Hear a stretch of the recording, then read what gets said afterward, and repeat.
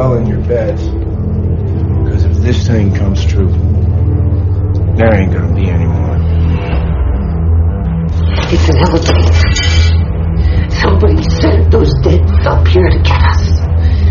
Now, there's no controls inside, but there's maintenance overrides in there. And I think I can get it to go down. Do we want to go down? Where else do we go? No, it's too bad that you couldn't help your little friend. That little girl. What was her name again? Rue? Yeah, well, we killed her. And now, we're gonna kill you. You don't understand. You don't know. This place isn't what we thought it was. They aren't what we thought they were. I was wrong. We were so wrong. We must leave.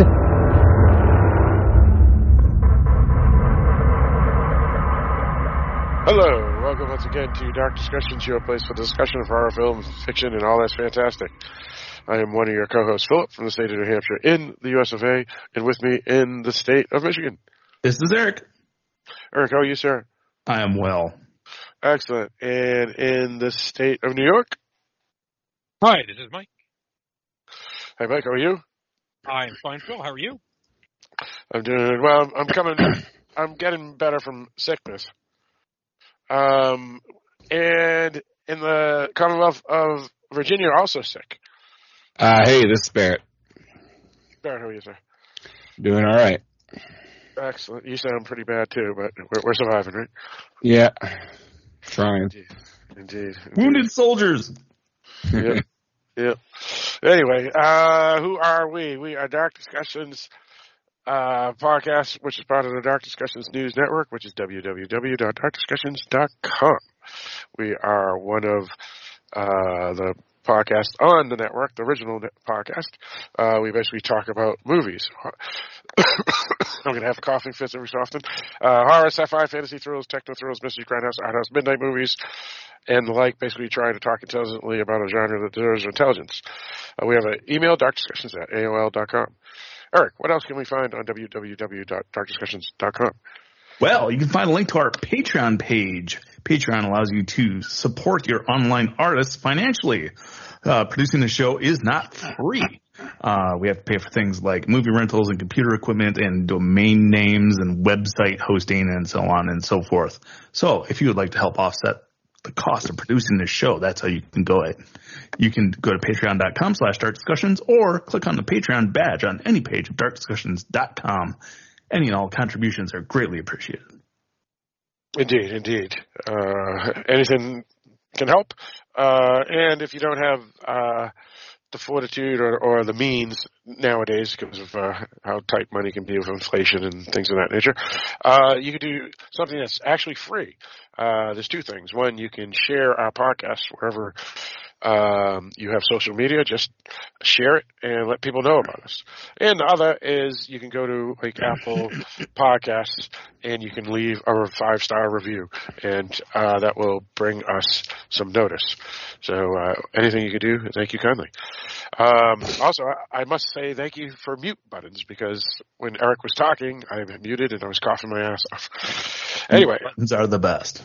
They sure are. So for some of our listeners like Pam, they're always curious when we record episodes, because sometimes they're not released immediately, though this one will probably be released tomorrow.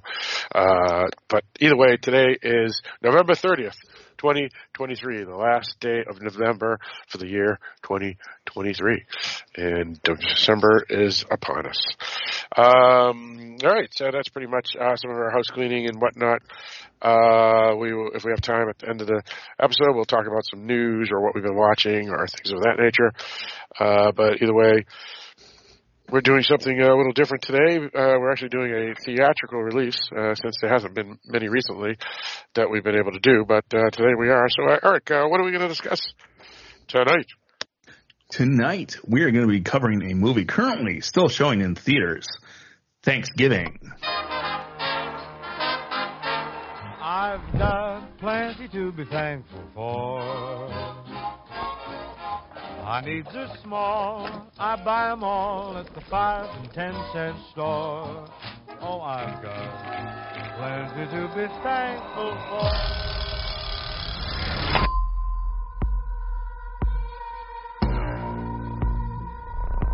I used to love this town. Until what happened that night. Tomorrow's Thanksgiving, and I'm tired of pretending like everything is normal when it's not. I want things to go back to normal, too. Show some enthusiasm.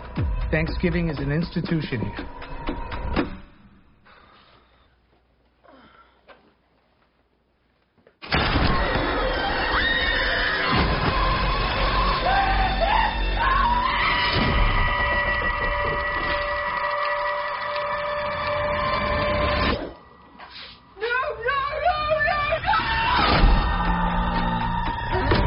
Up for revenge, and they're turning it into a sick holiday game. This is weird. We're all tagged, and our names are at the table. But why us?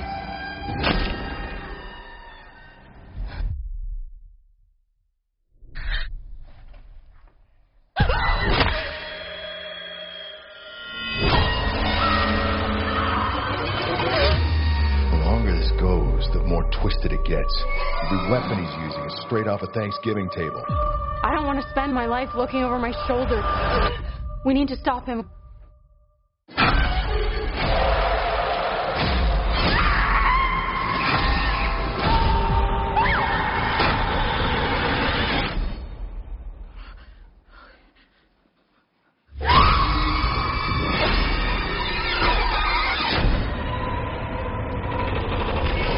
It is going to be a very happy Thanksgiving.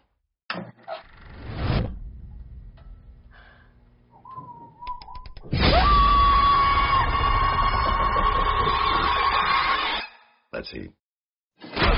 That's right. Thanksgiving is a 2023 slasher film by New Massachusetts and New England native Eli Roth. The film was written by story, I should say, by Eli Roth and Jeff Rendell, and Jeff Rendell wrote the final screenplay. The film stars Patrick Dempsey, among others, including some roles by Gina Gershon and so forth. The film has received fairly decent reviews by critics on Rotten Tomatoes. For example, it's 83% for critics and 79% by audiences. So it seems like everybody's in tune or in sync.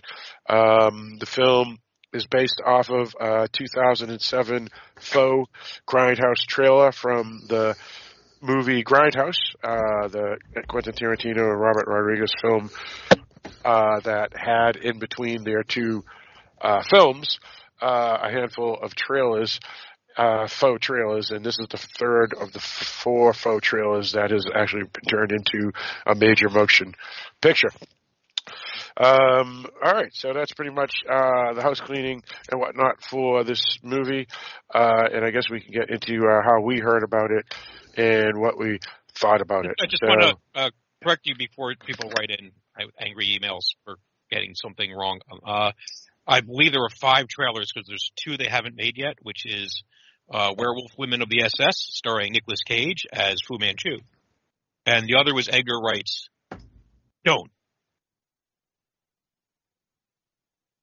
So there's 2 that they didn't make yet.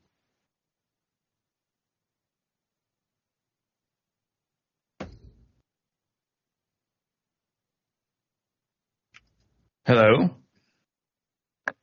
Oh, sorry, I was on mute because I was doing another coughing fit.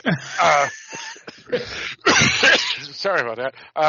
But yes, that's actually right. I forgot about the Edgar Wright one. Don't go into the basement.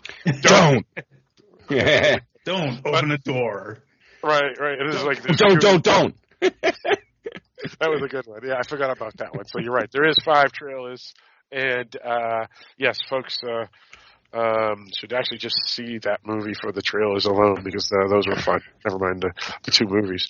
And so Mike is right. So no hate mail. I made a mistake. I forgot. I think you have to buy the Grindhouse version of it too, where both movies are combined.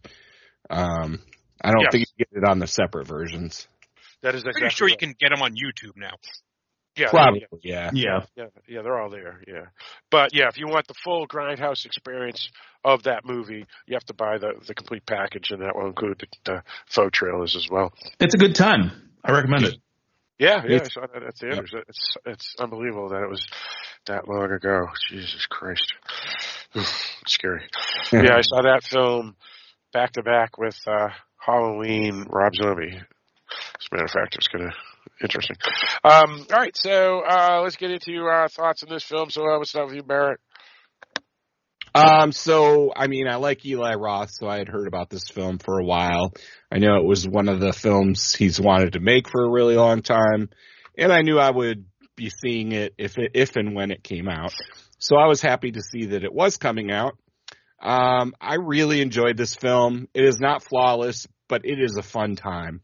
And that's what I'm looking for in a horror movie. It was just a fun slasher movie. I did figure out who the killer was very quickly. And I was not surprised by any of that, but it still did not ruin the movie for me because it gave me what I was looking for. So there you go. All right, sounds good. Yeah, for me, I heard about this because I had seen the original film when it came out and the trailers, the faux trailers. Also, I've known about Eli Roth for years because of his filmography from the past, and never mind the fact that he's a local and actually as a young adult worked at the Jewish camps, both in my hometown and the town next door. So he's kind of well known in this area. So as a counselor, as well as a attendee before counseling. But either way, the couple negatives I'll just throw out right away, which is the original trailer is definitely better than the film. And I would concur. Yes, out of the 5 trailers, or the 3 that have been turned into movies, this is the second best, maybe, because Hobo with the Shotgun was most certainly the best of the 3. But after saying that, I'm pretty much where Barrett is. This was a fun time. It was a good film. It had a lot of things that you would want in a slasher film, though I must say it did feel more like a 90s slasher than a 1970s or 80s slasher. Yes, absolutely. Yeah, so that which is a little unfortunate, especially if you're familiar with the original trailer, because the original trailer made it look like it was going to be true Grindhouse, like what it was supposed to be. But all in all, as a good slasher film, horror film, I give it a thumbs up. Let's go with you, Mike. I have no idea how I heard about the actual film. Obviously, the trailer went with Grindhouse. Unfortunately, Grindhouse came out on Easter weekend and bombed horribly, so it was out of theaters by the following week, and I never got a chance to see it. In theaters, that is. Oh, that's too bad. But I immediately grabbed the DVDs when I got a chance, and yeah, I loved it. And I was hoping I'm still the one I most wanted was Werewolf Women of the SS with Nicolas Cage as Fu Manchu. That's just the one I think is great. And we all know that if we take a pool together and raise about $5 or $6, we can definitely get Nick Cage to star in it. So I'm still holding out hope. And this is doing really well at the box office from what I've seen. So, hey, maybe that inspires Rob Zombie to get off his ass and make this. But, yeah, I like this a lot. I saw this opening weekend with my wife in theaters, and, Barrett, you said it's not flawless, and I don't know if anything that calls itself a slasher film is allowed to be flawless, because they're all exactly pretty flawful. There's this is actually, I'll agree with you with Phil that this is not a Grindhouse film in the traditional sense. It is a little too polished in that regard, but it does have some really nice gruesome kills. I would have liked acting to be a little worse. the film quality to be a little grainier, maybe if you really want to get that grindhouse feel. But at the same time, that joke has been is now about 15 years old. So I can also deal with the fact that they've moved on from that and are just trying to make a Thanksgiving movie. Thanksgiving movie. Thanksgiving is a completely different franchise that has nothing at all to do with this one. But it's just a lot of fun. A lot of fun. All right. Sorry for that 3-second delay. I was just making sure I wasn't on mute still. Eric, what do we got? Yeah, I'm on the same page. This movie was exactly what I wanted it to be, a fun slasher. It opens with a Black Friday scene that did trigger me a little bit. If you guys want to hear a story about that later, I can tell one. If not, we can skip it. So this was exactly what I wanted from it. And like everybody has said exactly what I'm thinking. It's not a perfect movie.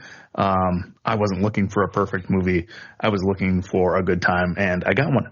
So yeah, I would recommend Thanksgiving.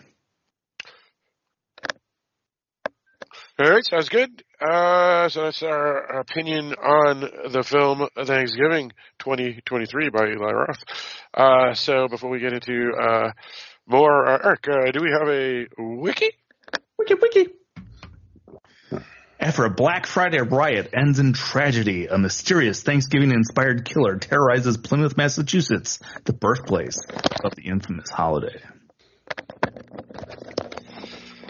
All right, so that's good. So that sounds okay with me. All right, so that's our review of the film.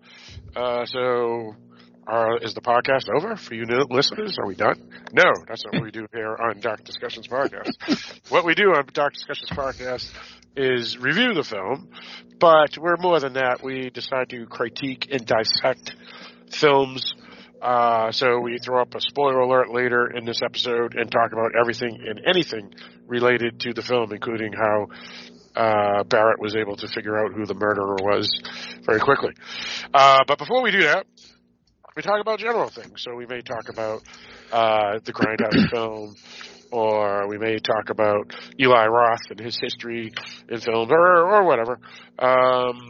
So that's pretty much what we do here. So before we get into the spoiler part, we have the non-spoilery discussion, and I guess I'll start. And I know, Barrett, we talked a little bit earlier, and actually I think I talked to you a little bit too, Mike, earlier about it when we did the Keiju podcast that we do. But what do you think was the reason why Eli Roth's original trailer was lightened down a bit and wasn't used as the true basis? In other words, the movie wasn't as grindhousey as it could have been. Any thoughts? I feel like it's studio interference, but maybe not. Maybe Eli Roth has toned down. I don't know. Maybe they're trying to get more of an audience. Well, I read something, and I can't remember where I read it, so I don't know how credible the source is. But I did read something that said that Eli was quoted as saying that they decided that the original trailer from Grindhouse was the trailer for a movie that was protested and all the copies had been destroyed and the script wasn't around anymore, so nobody knew exactly what it was originally, so they decided to remake it, and that's what this movie is. And he said doing that up freed him up a little bit from having to stick with the Grindhouse format, while being lots of fun is limiting. Well, I was curious though. Like, there's a pretty unbelievable kill in the trailer, yes. And they changed it very much so in this movie, and so that was kind of surprising. And I'm feeling that maybe Barrett has something there when he says that maybe someone said, you probably don't want to put something like that in a major motion picture. I don't know. I don't know. It's rated R. It's not like they were going for a PG-13. But it felt almost like it was closing in on a PG-13. Okay. Well, I mean, like we were talking about earlier, there's R-rated films, and then there's R-rated films. And the slashes back in the day, they were R-rated films. And when you have some throwback slashes like the remake of Friday the 13th, where there was plenty of gore and plenty of nudity and all that other stuff, that true midnight movie grindhouse madness and whatnot. Then you have very polished. Yeah, that's true. But and then you have urban legends and things like that, which are all R-rated, but are I feel similar to Thanksgiving. Yeah, more tame, a little more tame, not a lot, a little. Yeah. So I don't know. I mean, it was just surprising because right when that scene came up, I was like, oh my god, that's right, that's in the from the trailer, and then it changed. I honestly don't even remember the trailer. It's been so long. Gotcha. I had just watched it before I went to see it, so it was fresh in my mind. Yeah. What about you, Mike? You haven't said anything about this. The original trailer versus the changes. I think Mike may be gone, or he's on mute, coughing like the rest of us. He could have stepped away. No, it's a cat. I bet you. Yeah, it probably is. So I guess we'll have to move on and see his opinion or whatnot later. But either way, we'll help Mike rejoin us. There he is. Oh, good. Yeah. No, he walked across the keyboard and hit the mute button, apparently. Assert your authority! I kicked him off, but, that's so fast. He's got fast paws. So yeah, I haven't watched a trailer in forever, and I'm not like Eric. I am not anti-trailer. I am anti-watching a trailer to death before the movie. I like to watch a trailer to get an impression of what the movie's going to be. And I already had an idea. I think I'm trying to remember if I even saw an actual trailer for this. But what about the original faux trailer and the changes they did, specifically the trailer? I said I haven't seen it in forever, so I haven't. Gotcha. I didn't watch for this because I'm not here to review the trailer. I'm here to review the movie. Yeah. If I had to guess, it's just they basically might have softened it up a little bit. Let's also remember, Terrifier 2 made it into theaters. Yeah. Very true. Yeah, so that makes me wonder. Yeah, I think more likely. Am I wrong? Is the cat. I mean, you're wrong for a lot of reasons, but you'll have to specify. The cat. Yep, he's on mute again. I see the little mute button there. So the cat. Yeah, he's got to do something with authority. Oh no, it's a tech thing. It's going totally crazy right now. Oh, okay. No, yeah. That's good. So was Eli Roth's last movie Green Inferno? Yeah. Okay, so that I'm pretty sure had mixed reviews. Eric, what was your review of Green Inferno again? Fuck that movie. No, I phrased it more inventively when we actually did an episode on it. Yeah, I kind of remember there being like diarrhea sounds or something. Yeah, it was something about having Green Inferno being the explosive diarrhea or something. There were some gruesome scenes in it, but I mean, it's not his best film. Now, while I am thought it was pretty an unapologetic Eli Roth fan, I don't think that was a particularly good film, even though there were things in it that I liked. But yeah, I think he needed something successful. So I think that it was probably just to make it as R as to make it, but not so R that it was going to cause problems for him. That would be my guess. And I can certainly appreciate him not wanting to have his hands tied because, again, it's 15 years ago. None of us are who we were 15 years ago. And so things that he did 15 years ago, I can understand him not wanting to be, tied to that.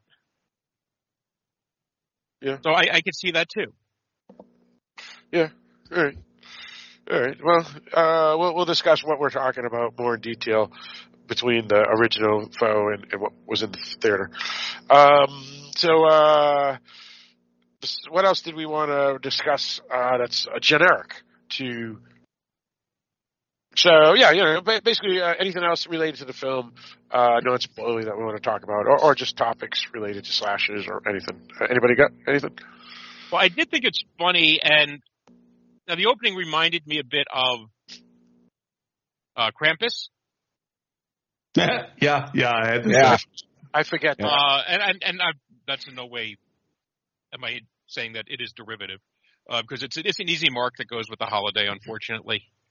But I did kind of find it funny because we're kind of at a point, it seems, like from what I've heard of people who went out on Black Friday. No, I didn't pay attention to the news, but that it was relatively calm this year compared to past years. And I think just a lot of people, we don't have Black Friday anymore. We have Black Friday week. Because we can't have Black Friday. We can't have Black Week. We have to have it Black Friday week because there's just too much branding going into Black Friday. Or Black Friday month. And Cyber Monday is Cyber Week. So there's all sorts of things. And I think people, one of the I don't know if you would call it a drawback, but I think one of the works of being on the internet is that we can see the sales. You have things like Honey and others that tell you like when something is really a deal and when it isn't. And I think that's the thing. That's the thing is that it used to be that the offers were only available in the store. They would not accept orders online for the good deals. And you had to physically come into the store and get them. And then they had limited inventory on hand. So I think what's happened is over the last 10 years, they finally figured out that it's less trouble for everybody and they end up making more money if they just let everything be available online. That way nobody has to show up at the store. It's easier for everybody who's shopping. It's easier for everybody who works at the store, and the company ends up making more money anyway. So I think that's where it's gotten better. Right. Yeah, I've never done a Black Friday. I've done what you've done, Mike, where you go in at like midnight at Walmart for 24 hours to just grab a couple of DVDs here or there. Only because you mentioned you did that. I go, oh, that's a good idea. I'll head over there now that we're done the podcast. But otherwise, I've never done Black Friday, but I've heard the horror stories and whatnot, and I could imagine the crowds like that. Though, fortunately, I haven't heard really any stories that were as devastatingly horrible as what we see in this film. Ben, on the other end, I can tell you a story if you want to hear it. Yeah, I'd like to hear it.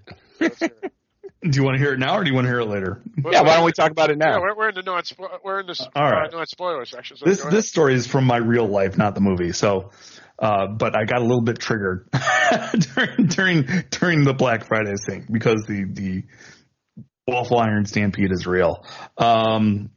I used to work at a big box retailer, an office supply store. And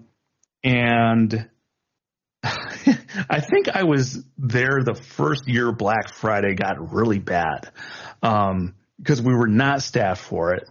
And it was the first time they put free after rebate things in the ad in the paper.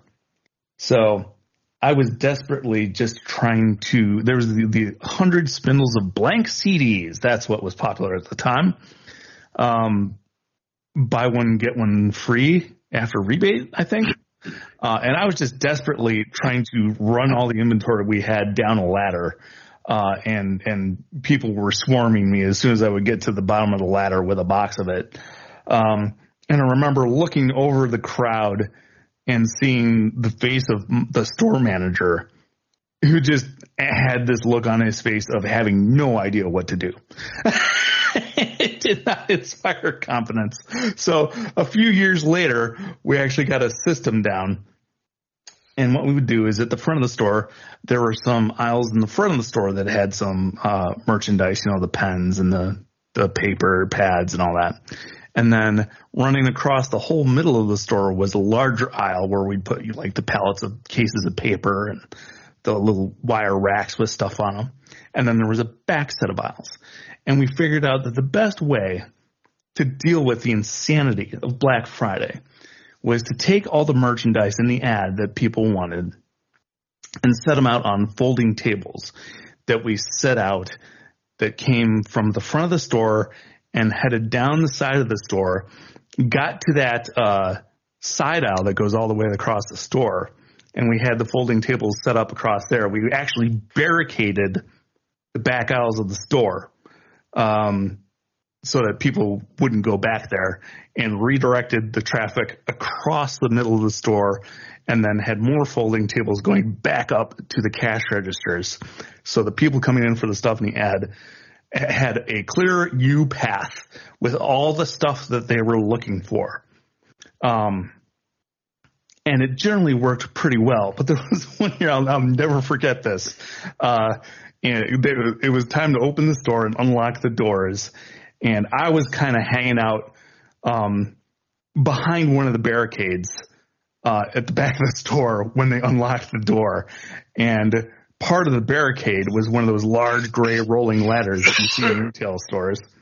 And so they unlocked the door, and one of the managers was standing on this ladder, and people were literally pushing each other out of the way.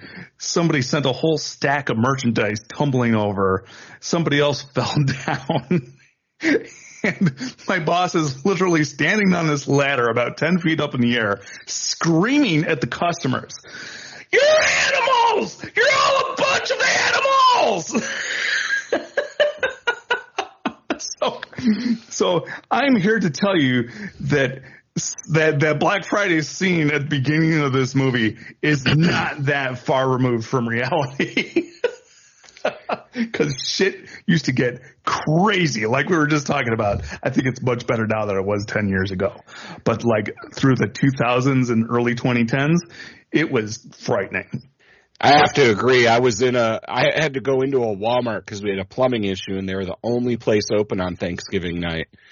And I've never seen so many people in a store, and they all had carts with TVs, like huge TVs in them. Mm-hmm. Some of them had 2 TVs, some of them had 3. Mm-hmm. It took me an hour and a half to get out of there just for one little plumbing item. It's horrible. Yeah, I'm glad it has. It used to be a freaking disaster. I think it's much better now.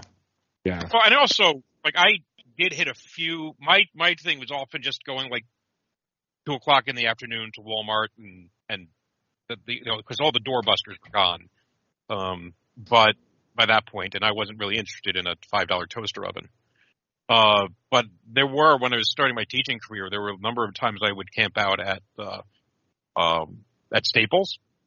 Mm-hmm. But I'm in a little town. I'm in a relatively small town, and so the line outside of Staples at whatever 6 a.m. or wherever they opened, like if I got there 30 minutes early, I would be like 5th in line. So right, the same thing. Obviously, if I'm living in Detroit, or if I'm living in New York City or Los Angeles, and you've got thousands of people living in that area. It's going to be a completely different experience. Yeah. It's I don't know. I know there's been a lot of commentary throughout the years about Black Fridays and commercialization and the ridiculous way people act to get the deal, and I can't really rip them that bad. It's not me. I don't care. I'm like you, Mike. It's like, who cares about the doorbusters? And even if it is something I want, I have no interest to stand in line for 3 hours. But you hear the same thing where people do that for music tickets. They stand outside a venue or something for a year or whatever, or a football stadium or whatever. And so people do it. And that's the thing. I mean, for me, when at least you can do it nowadays on Ticketmaster, you can be in your home, so, but yeah, it's and that worked out so well. Yeah. Asta too for 2. I was inside. And I did get my second chance afterwards, but yeah, it's a strange thing.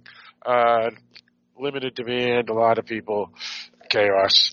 And as we know, out of every 10 people, there's like 4 people that have behavioral health issues, and at least one, it's violent.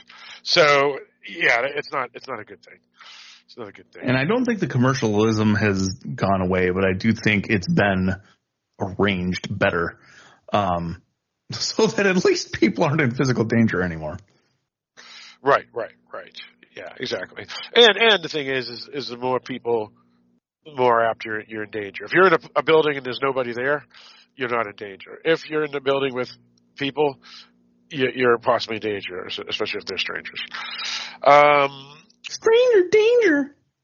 So what else did we want to talk about? I actually will say this: the opening scene of the film is the best part of the movie, in my opinion. That was in my it oddly had nothing. It didn't feel like the rest of the film by any means, right? But it was the most interesting and original part of the film. Again, as Mike would say at this point, how original can you be in a slasher film? But that's what I think made that scene stand out, because it was just like, even though it was over the top and there was a lot of death, it's something that I could believe. And that's how well made it was, I think. Mm-hmm. Let's see. What else do we want to talk about that's non-spoiler? All right. Well, if there's nothing else. Did they really? I mean, I'm not. This is not a negative. This is. I'm just spitballing here. Did they capture the holiday the way you would want them to capture a holiday in a slasher film? Oh, that's a good point, Mike. I don't think they did. No. I don't know. I think, you have the dinner scene. You have the Black Friday thing. You have that. Oh, go on, Jimmy. And I'm trying to think if there's anything like I really would have the parade. I'm trying to think, what are the things I would want associated in a. Well, I'll tell you what the problem with the film was with the Thanksgiving. It's because Eli Roth wanted to use Black Friday as the trigger. Black Friday is the day after Thanksgiving, and even though this event happened the prior year, if you were paying attention, it actually happened on Thanksgiving. Yeah. Well, that's true. It happened. Because now the Black Friday starts on Thursday night. That's a fair point. So, but not this year. A lot of places didn't do it this year. There was a lot of backlash over that. Now, I had never had any problem with it, and I worked a lot of nights on Thanksgiving, either or mornings on Thanksgiving. And, not everybody has a family to go with or has a lot to do. And some people get paid time and a half for doing, working hours on Thanksgiving. So while I understand the whole, let people be with their families, there's also some people make money doing it. So I don't know. I kind of like just let people decide for themselves what to do. So with this movie here, though, I think I see what you mean, Mike. Krampus really felt like it was Christmassy. This one, Thanksgiving felt more of in the background. And I don't know if that's a bad thing, but I can see what you mean when it was it quote unquote holiday-ish enough. I don't think it was, but I don't think it matters. I'm going to push back on you a little bit. They made some effort to get it in there. There was we'll talk post spoilers about the deaths. And then, there was a parade. And Mike said a football game, right? The killer had a John Carper mask, which is very Thanksgiving. So I do think there were some elements of Thanksgiving worked in. Yeah, all right. You know what? I will retract a little bit, and that's a fair point. But I do understand what you're saying about the feel. Because I can't identify a movie off the top of my head that feels like Thanksgiving, but I understand what you're saying. Sure. Yeah. But it does hit all the notes of Thanksgiving, right? Especially this film, because it takes place in Plymouth. So they got the parade, so Macy's Day Parade is a big thing throughout the country, and a lot of places, especially a place like Plymouth, Massachusetts, would have their own parade. And it has, like you said, the Carver mask, first governor of Massachusetts during the first Thanksgiving, even before the United States was a country. And it has the football, and it has the turkey dinner, and then some of the kills are related to the dinner, and of course it has the quote unquote Black Friday on Thursday night mayhem. So yeah, it checks boxes. Yeah. Anything else? No, I'm spoiling it. People want to bring up. All right, so I like the mask. Yeah, that was pretty good. Me too. Good. Yeah, I didn't know if it was going to work, when I heard about it, because I read a little bit about the film before I went, and I said, "Oh, geez, I don't know if it's going to work," but it did work. It did work because it gave a nice silhouette. The hair, oddly enough, like he gave like a nice. Yeah. I mean, I know it's sculpted. Well, you know what it kind of reminded me of, Mike? It kind of reminded me of that mask from that film that was based off a comic book that Natalie Portman stars in about London. V for Vendetta. Yeah. It reminded me of that. Yeah, it reminded me of that mask. Guy, whatever his name is, right? Guy Fawkes. Yeah. So that kind of already had the feel of something menacing or off when I first saw the mask, just because I remembered that movie, V for Vendetta.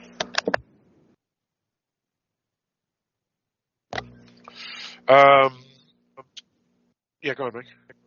I didn't say anything. Oh, there was just an echo. Sorry. All right, so let's throw up the spoiler. And at this point, if you haven't seen the film, go see it soon because it's going to be leaving theaters soon, even if it did well for its budget. Otherwise, you can continue listening whether or not you've seen the film, and we're going to talk about everything and anything. So that's the one strap with a holiday-themed film, is that once that holiday's passed, it's a little hard to, what do you call it, to keep interest going. Sure. Right. Yeah, that's true. And even though Eli Roth is fairly well known, at least in the genre and horror community, he's hasn't been as huge as he was back in 2007 when he was pumping out movies left and right.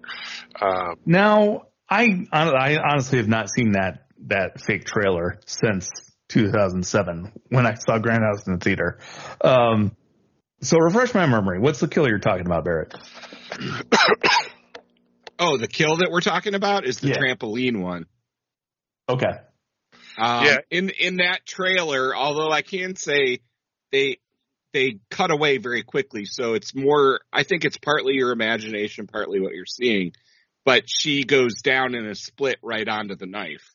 Oh, okay. All right. So that kind of feels a lot less powerful when in this, but this is still good. It's just not quite the same. Right. Yeah, exactly. So it's the kill in the trailer was like unbelievable. It's as if Art Clown saw the woman in half at the belly button instead of the way he did. Yes. Yeah, exactly. I gotcha. Yeah. And when I see an Eli Roth movie, I expect that extreme. You know what I mean? Because in my opinion, there was still extreme to be had. I agree with you, but I mean, when you see that trailer and then you see this, it's like, why'd he do that? Yeah, because you got to remember, Eli Roth back in the day when he did Cabin Fever and Hostile and those films had unbelievable kills. You mean Hostel? Yeah, Hostile is a different movie. You're right. I meant to say Hostile. Hostile. We did an episode on Hostiles. Yes, on Cinema a la carte. Yes, we did. But Hostel and Cabin Fever, like, you had the shaving scene in Cabin Fever. Oh my God, that's one of the most disturbing things I've ever seen. Yeah, you have the eye scene in Hostel. You had some pretty gruesome ones, and so when I came into this film, I was expecting to see that 2007 trailer and Eli Roth from Hostel and Cabin Fever. So, and even Green Inferno, if you want to go more recent. But I don't. Yeah, I understand. Even though I thought it was solid enough. I even bought the Screen Factory. But here, that's what the trailer was unbelievable, because that's a kill that would be probably the kill of the year if it was in this film, and it's like the sleeping bag kill, by Jason, and of course it wasn't in this film, so I feel that that was somewhat of a miss. Okay. No, I'd totally forgotten about the trailer, so I didn't care. Fair enough. But the parade kill, that was still in there. Okay. They did that one. I liked the parade. That was one of my favorite scenes in the movie. Oh, that was awesome. Yeah, that was. All right, so let's get into the film. So basically, the film starts out with this Thanksgiving Day. Coughing fit there. And this girl and her family and their friends are at Thanksgiving. Her father and stepmom, and the father owns this business, Right Stuff, or I don't know, I think it's some store like a Best Buy type place or Walmart, and he wants to open up the store. His head managers has to go and work it. They were invited for Thanksgiving. They came over for a little bit, and he heads out. And basically, there's like hundreds and hundreds and hundreds, probably thousands of people there, and there's 2 security guards, and not even a policeman, or if there is, it's just one policeman. And so, if anything goes haywire, it's not going to be good. And everything goes haywire. Indeed. I honestly felt that security guard that ran, even though he wasn't doing his job because he ran, he was probably the smartest person in the whole building. I mean, yeah, what do you do at that point? There's a point of no return, and like, given what's going on, I don't blame him at all. Yeah, when you have no weapons and you're not getting paid.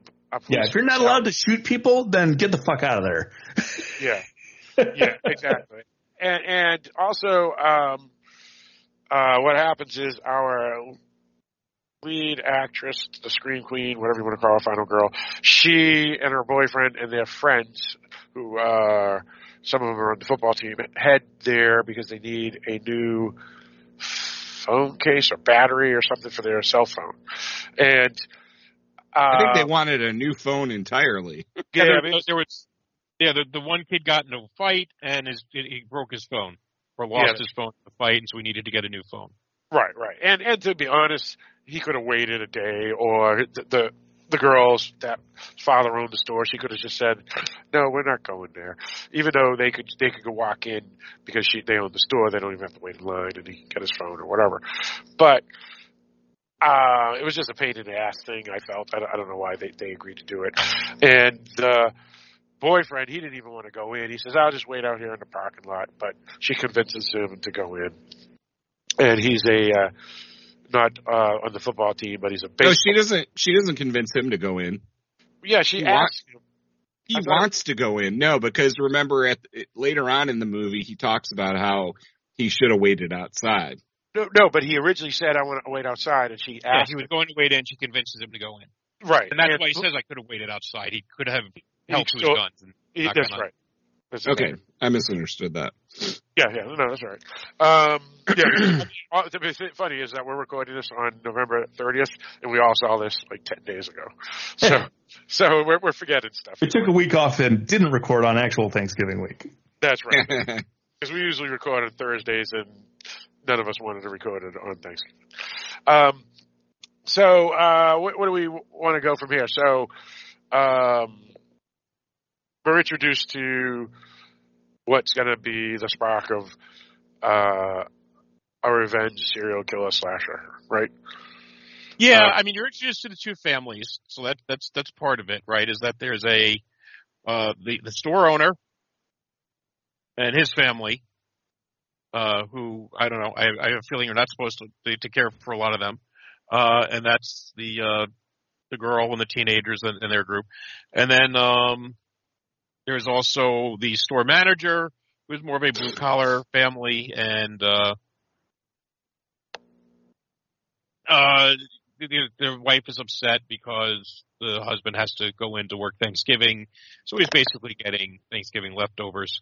And they've also invited, to introduce the character, the local sheriff in for Thanksgiving dinner because he's all alone. Yep. Yeah, and that's pretty much the main characters of the whole film, right? I mean, they're all in one room, right? Mm-hmm. Yeah, I mean, I got to be honest. I did not recognize Gina Gershon in this movie. Me neither. Yeah, she's much older. I looked at her and I said, "That's a pretty woman that's older, but it didn't look like Gina Gershon. Yeah, so I knew she was in the film, and it was only after I got home and I did my reading of reviews and Wikipedia and all that I said, oh, that was her. Right. Good. Yeah. I spotted her right out, but yeah. On any other day, I might not have. Well, Barrett, you're clearly just better than the rest of us because you also figured out who the killer was. Yeah, that's true. That's true. Well, also Gina Gershon played a much different character than she usually plays too. You know, she was just like a kind of regular person. Yeah, exactly. Versus the femme fatale or whatever that she's usually playing. Well, and saying that I figured it out very quickly is only because I looked at the actor and I said, he is in this movie to be the villain. There is a certain class of actor that I've been watching for many, many years, and they're at that point in their careers where that's what they are now. The surprise killer. And then I also noticed that there was a thing between him and the wife, and that set me off too. So right there, both those things combined, I was like, he's the killer for sure. Well, I didn't figure it out until he pulled his mask off, or our final girl figured it out, because I'm just not as smart as you, Barrett. But it has nothing to do with smartness; it just was luck and just used to those types of killers. Well, I was smart enough to figure out that it wasn't who they were trying really, really hard to get us to think it was. Yeah, because they were pushing that way too hard. They were like, "It's this guy, it's this guy." I was like, "No way, it's that guy." Right. Well, and that funny thing is once we figured out who the killer was and whatnot, it kind of reminded me of what you're exactly saying, Barrett, which is it's the killer from, it's the guy or actor that is in a certain part of his career that would be cast in that. And Scream 6, whatever he did the exact same thing. Yep. Exactly. This guy. And I knew he was the killer too, pretty fast. Yeah, so... I immediately said, "Oh my God, this is just like the Scream 6, who the killer is," and the same type of actor, the generic, pretty good actor that everybody kind of knows, but he's not like A-lister, and yeah, so you're spot on, Barrett. So to bring that up, so I don't know. What about you, Mike? I mean. I was on and off with him. I mean, obviously, it's not the person you think it's going to be, because it's never the person you think it's going to be, because, it's the TV rules that they can figure it out right away. There's no reason to come back after the first commercial. So I knew it wasn't going to be one of the characters that they made you think it would be. And then there was another character that I think they were trying hard to make you think it was going to be the obvious other person, who was the like when she knew who wasn't, she was like, oh well, then it's got to be this guy. And I didn't think it was really him either, although I wouldn't have been surprised. But it's also, it's a slasher movie. I'm not expecting them to have the most in-depth script or a really well-crafted mystery. Right. Well, I'll tell you one other thing that got me too. The build of the person killing people. It made it more obvious to me that it couldn't be like certain people. It wasn't going to be the dad. It wasn't going to be the dad. Right, it couldn't be the guy who was the football player or whatever, because he was too short. No, the baseball player. Baseball player, yeah. He was too short. He was way too short, yeah. Well, it couldn't be the store manager either. Yeah, that's the father, right? Is that who you mean? Yeah. No, that's who filmed it. No, the store manager. Oh, store manager. Yeah. It definitely couldn't be him, because he's a little too heavy. Yeah. Right. Yeah, because it's the owner and the store manager. And, yeah, neither of them had the same build. And then the baseball player, he was too short. But, we've had them hoodwink before, where at the end they choose whoever they want no matter what the build is. Right, and that's true. And that would have driven me crazy if that were the case, because I can't stand that. Like, I think Scream does a bad job with that. Yeah, I was about to reference Scream 6. Yeah, they do a really bad job. 6, And people being stronger than they should. Whatever one Dewey bit it in. 5, I think that was. But yeah. 5, there was a scene where they clearly make the killer look much larger than who it was actually. And much stronger than they could possibly be. Right. Yeah, that's true. Yeah, and like, I mean, Scream, the first Scream, the two killers are completely different physiques. One's tall and thin, and one's short and stocky. You know, so it's and yet, yeah. So it is what it is. But in this one, they had the right build for who the killer would eventually be. So well, and in Scream, it's hard. Yeah, in Scream, it's harder to tell a little bit of the build because of the cloak that goes over. Yeah, that's true too. True. But height is about the only thing you can get from that. But this one, they had a very tight outfit on the person. So. Yeah, that's true. Yeah, because there was in this one here, there's a number of folks that could be the murderer, and it's also who has the motivation too. Because, like, I mean, I never even thought once that it would have been the store owner, nor did I think it was the store manager, because the store manager was out publicly protesting, and his character pretty much just disappears anyway after 15 minutes into the film. And if they brought him back, I guess that they could have, but and then could it be one of the friends of the lead girl? And there's two boyfriends. There's the ex-boyfriend and there's the new boyfriend. And they definitely didn't want you to like the new boyfriend. I thought he was a dink. So, and he could have been it because his build was more like it, and he was taller. Yeah. Build, I don't even know why she's with the guy, to be honest. Pretty much all the I don't know if they were actually teenagers or not, but all the high school dudes were dinks. Yeah, pretty much. Yeah. They were. You're right. They were all dinks. Yeah, I mean, they weren't the dinkiest dinks, but they were definitely dinks. And the one that really pissed me off. They were the dinkiest dinks that ever dinked a dink. Yes, and the worst one was the new boyfriend. I felt, because he was just an opportunist. Boy, yeah. I'm gonna get her while he's gone. Yeah, he was. Well, I mean, it worked. The word I would use is he was a cock. Yeah, it's cock's better than dink. So where do we want to go from here? What do we want to talk about? What scenes do we want to go to? We don't have to go into order. We can just throw up stuff. I don't know how to really go through this film. The stepmom's death is pretty, I think, iconic. Yes, yeah, unrealistic. Yeah, I want to talk about that one first, because probably, I mean that was when the movie definitely went a little grindhousey, because that was a weird killing. Because even anybody who was just pissed about what happened, they must be really sick in the head to have done what they did in this killing. But I have a technical question about it. Was she unbound when she was laying on that table, and why would he leave her unbound? Because it's a movie.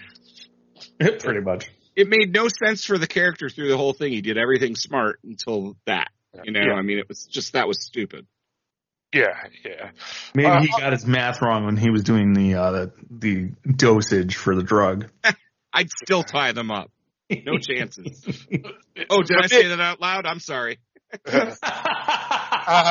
For me, I think I liked her character the best out of everybody, because she was a fighter. But I knew she was dead no matter what, because she wasn't one of the leads. And the scene where she was trying to get away was pretty cool, though. Yeah. It was. She was pretty awesome. I just knew that she was almost made it. Yeah, I knew she wasn't going to make it, because if she did, the movie would have been over in 45 minutes, or because she died then, so I checked my watch. I said, we still have at least another 30, 40 minutes of this film.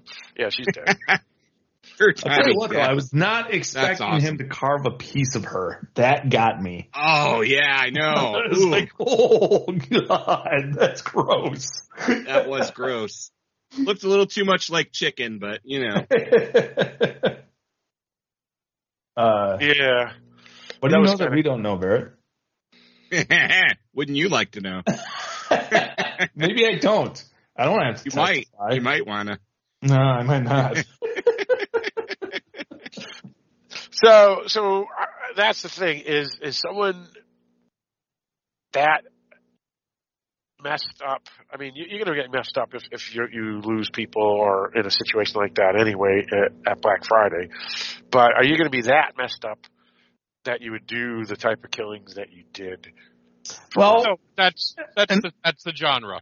Every slasher film, the motivation of the slasher is kind of thin for what they do. Yeah. Well, and now that I'm thinking of it, I should have figured out that it was the sheriff because there were fucking grenades involved. And the hell, he was the military guy. Access to that kind of thing. Yep. He was ex-military. Yeah, that's true.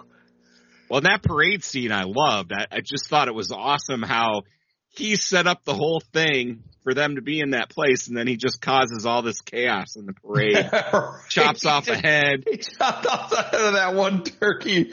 I started laughing so hard. That was awesome. It was awesome. Yeah, that came right from the original Grindhouse trailers. So that they kept that one. Yeah, that was awesome. Now they did. Yeah, I read after they had a lot of nods to Boston or New England, and they sure enough did. I was laughing so hard at the accents thinking of you, Phil. Yeah, those are my people. Those are my people. That's how we talk.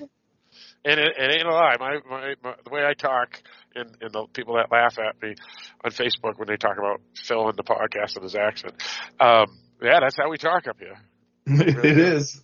Yeah, and I thought they did it really well. And the thing is Eli Roth. I mean, he's Boston, so he's there. You go. But yeah, the line about where they were letting people into the party, and they go. He's talking about Dio and Black Sabbath. Yeah, oh my God, that was the fucking best. Yes, that was awesome. And the thing is the kid they're talking about Black Sabbath, about like you got to remember Black Sabbath.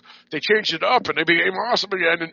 And then they brought this guy, this short Italian guy from Portsmouth, New Hampshire, and they bring him in, and his name's Dio, and he makes the band great again. And then the two little kids, 15-year-old kids go, "Who's Black Sabbath?" And he goes, "Get the hell out of here and go back to Methuen. Get off my property."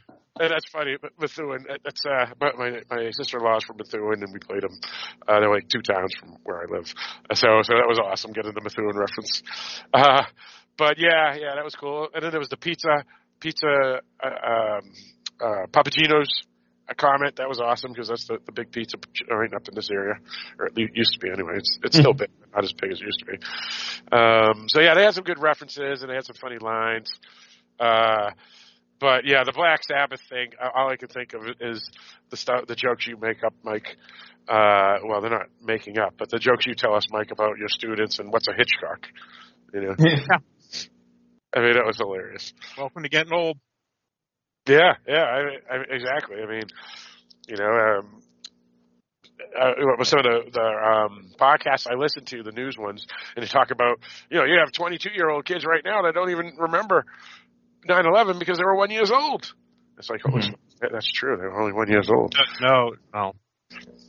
Oh, you're right. Yeah, they wouldn't even be born yet because now it's 2003. Holy, 2023. Damn, that's nuts. Get it old. Oh, you're old. Yeah, we're getting old. One of the best lines I heard on a podcast recently is that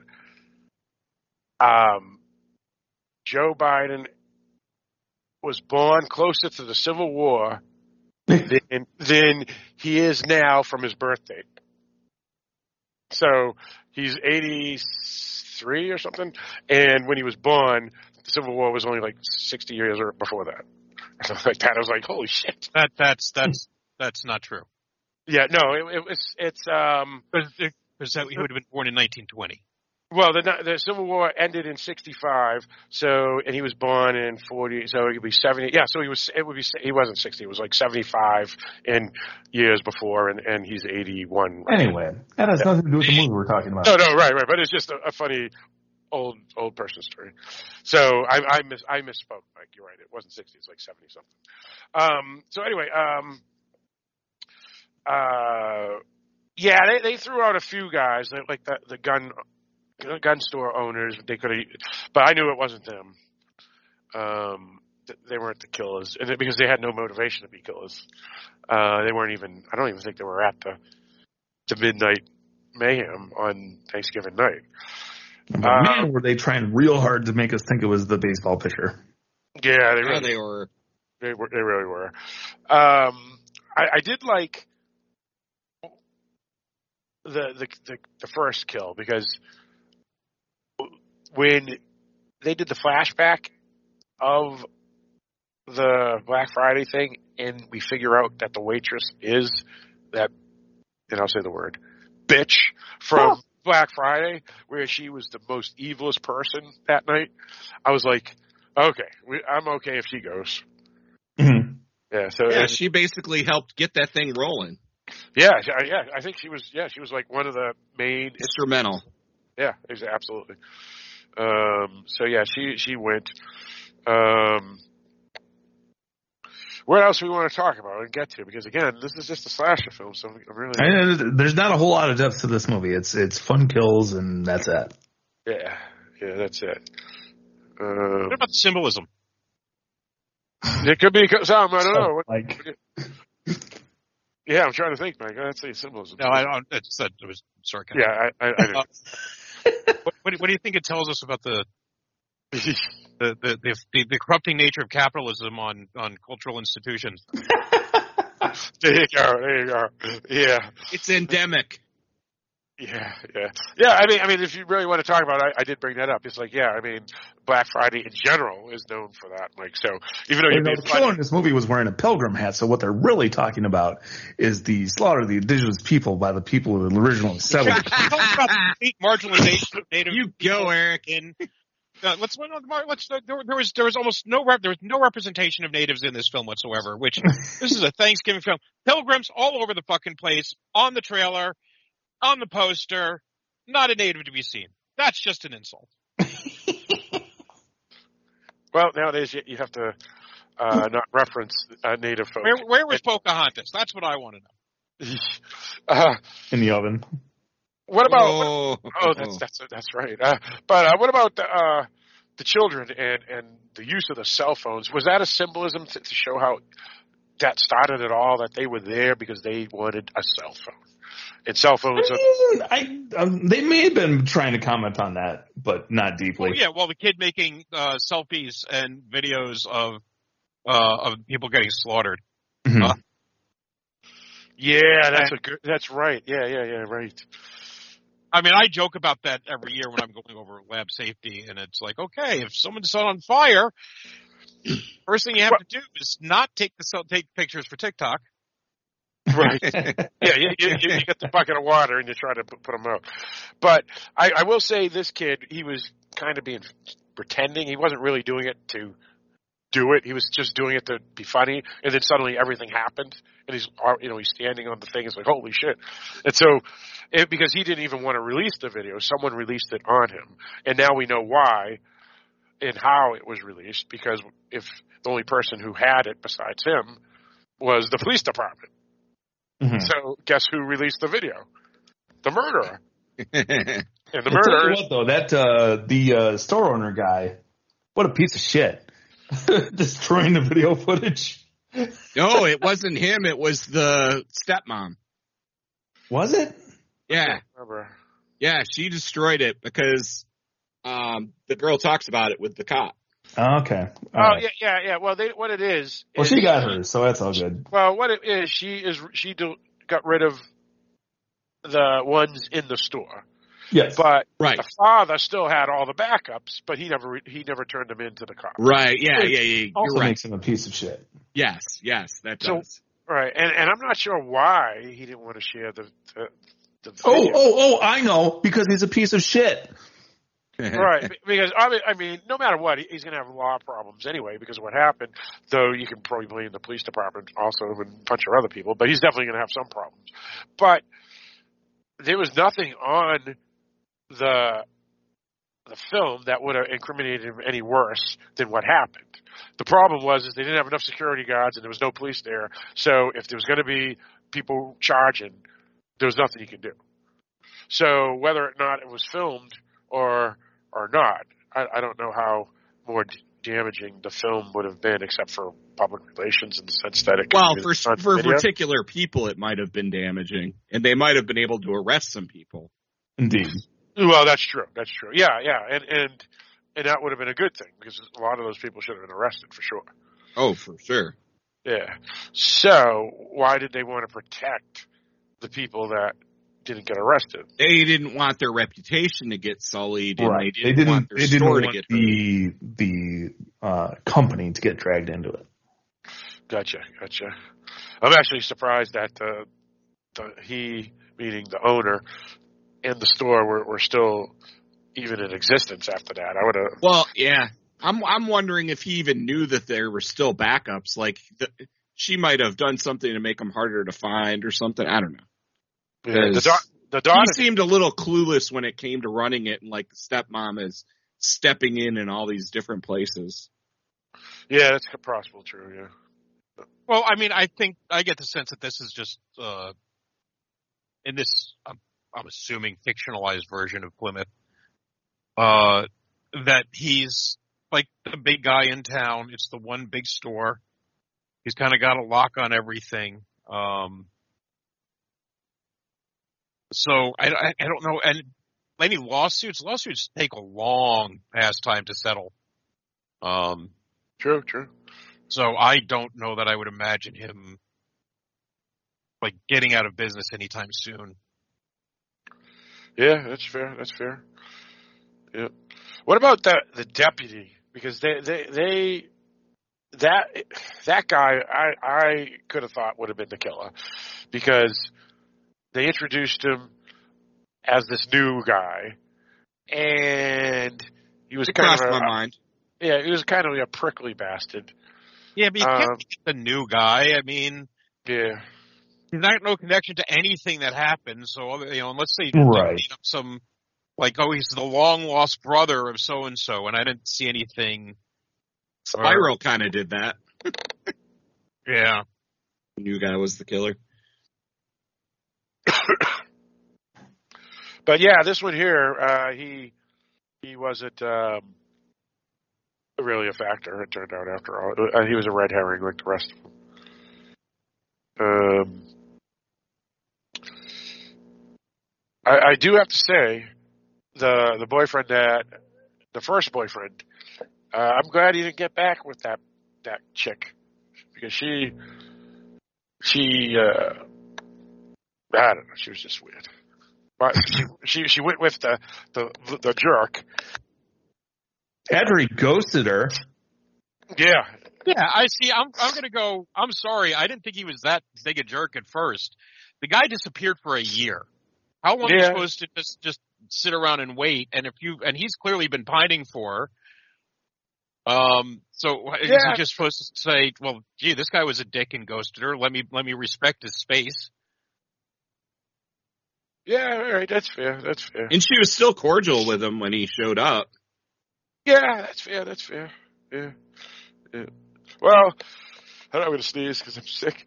But I actually kind of like the fact that I didn't think there was a clear winner between the two boyfriends, because usually in a movie, it's the Hallmark movie where there's the Wall Street executive, and then there's a good old country boy you went to high school with who wears flannel. Who is she going to end up with at the end of the film?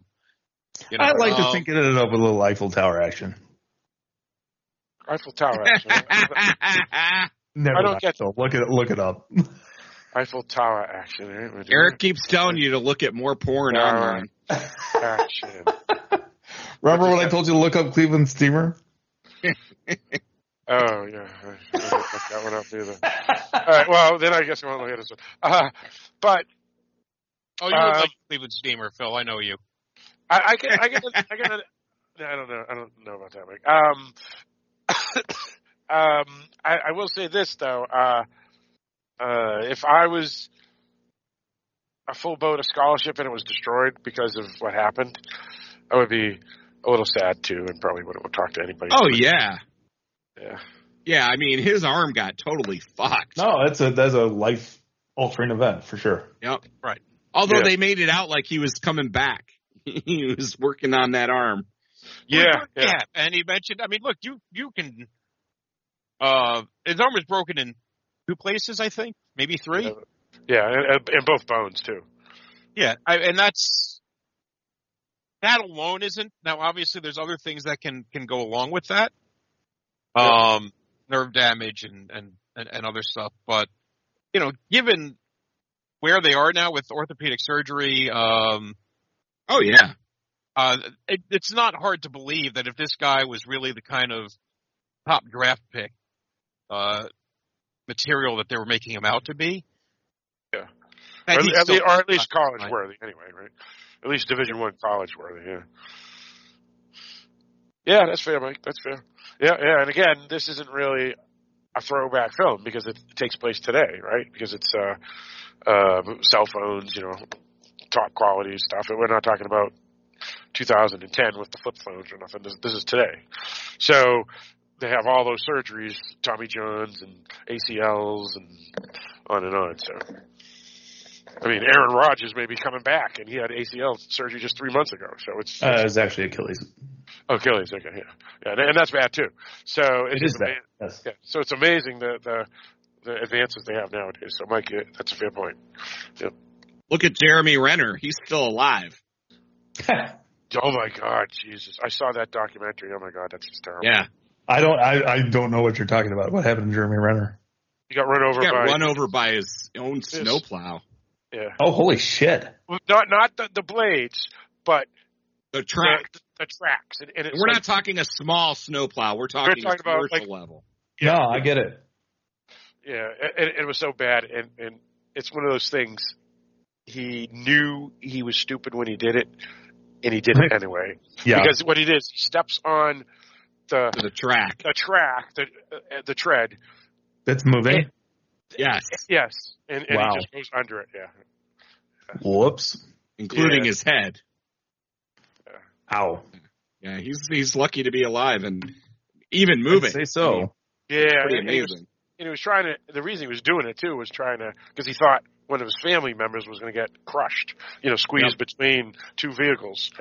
But I don't know why he didn't put it in gear and stop it. Yeah, he just panicked. Well, in the heat of the moment, you do dumb shit. Yep. Yeah.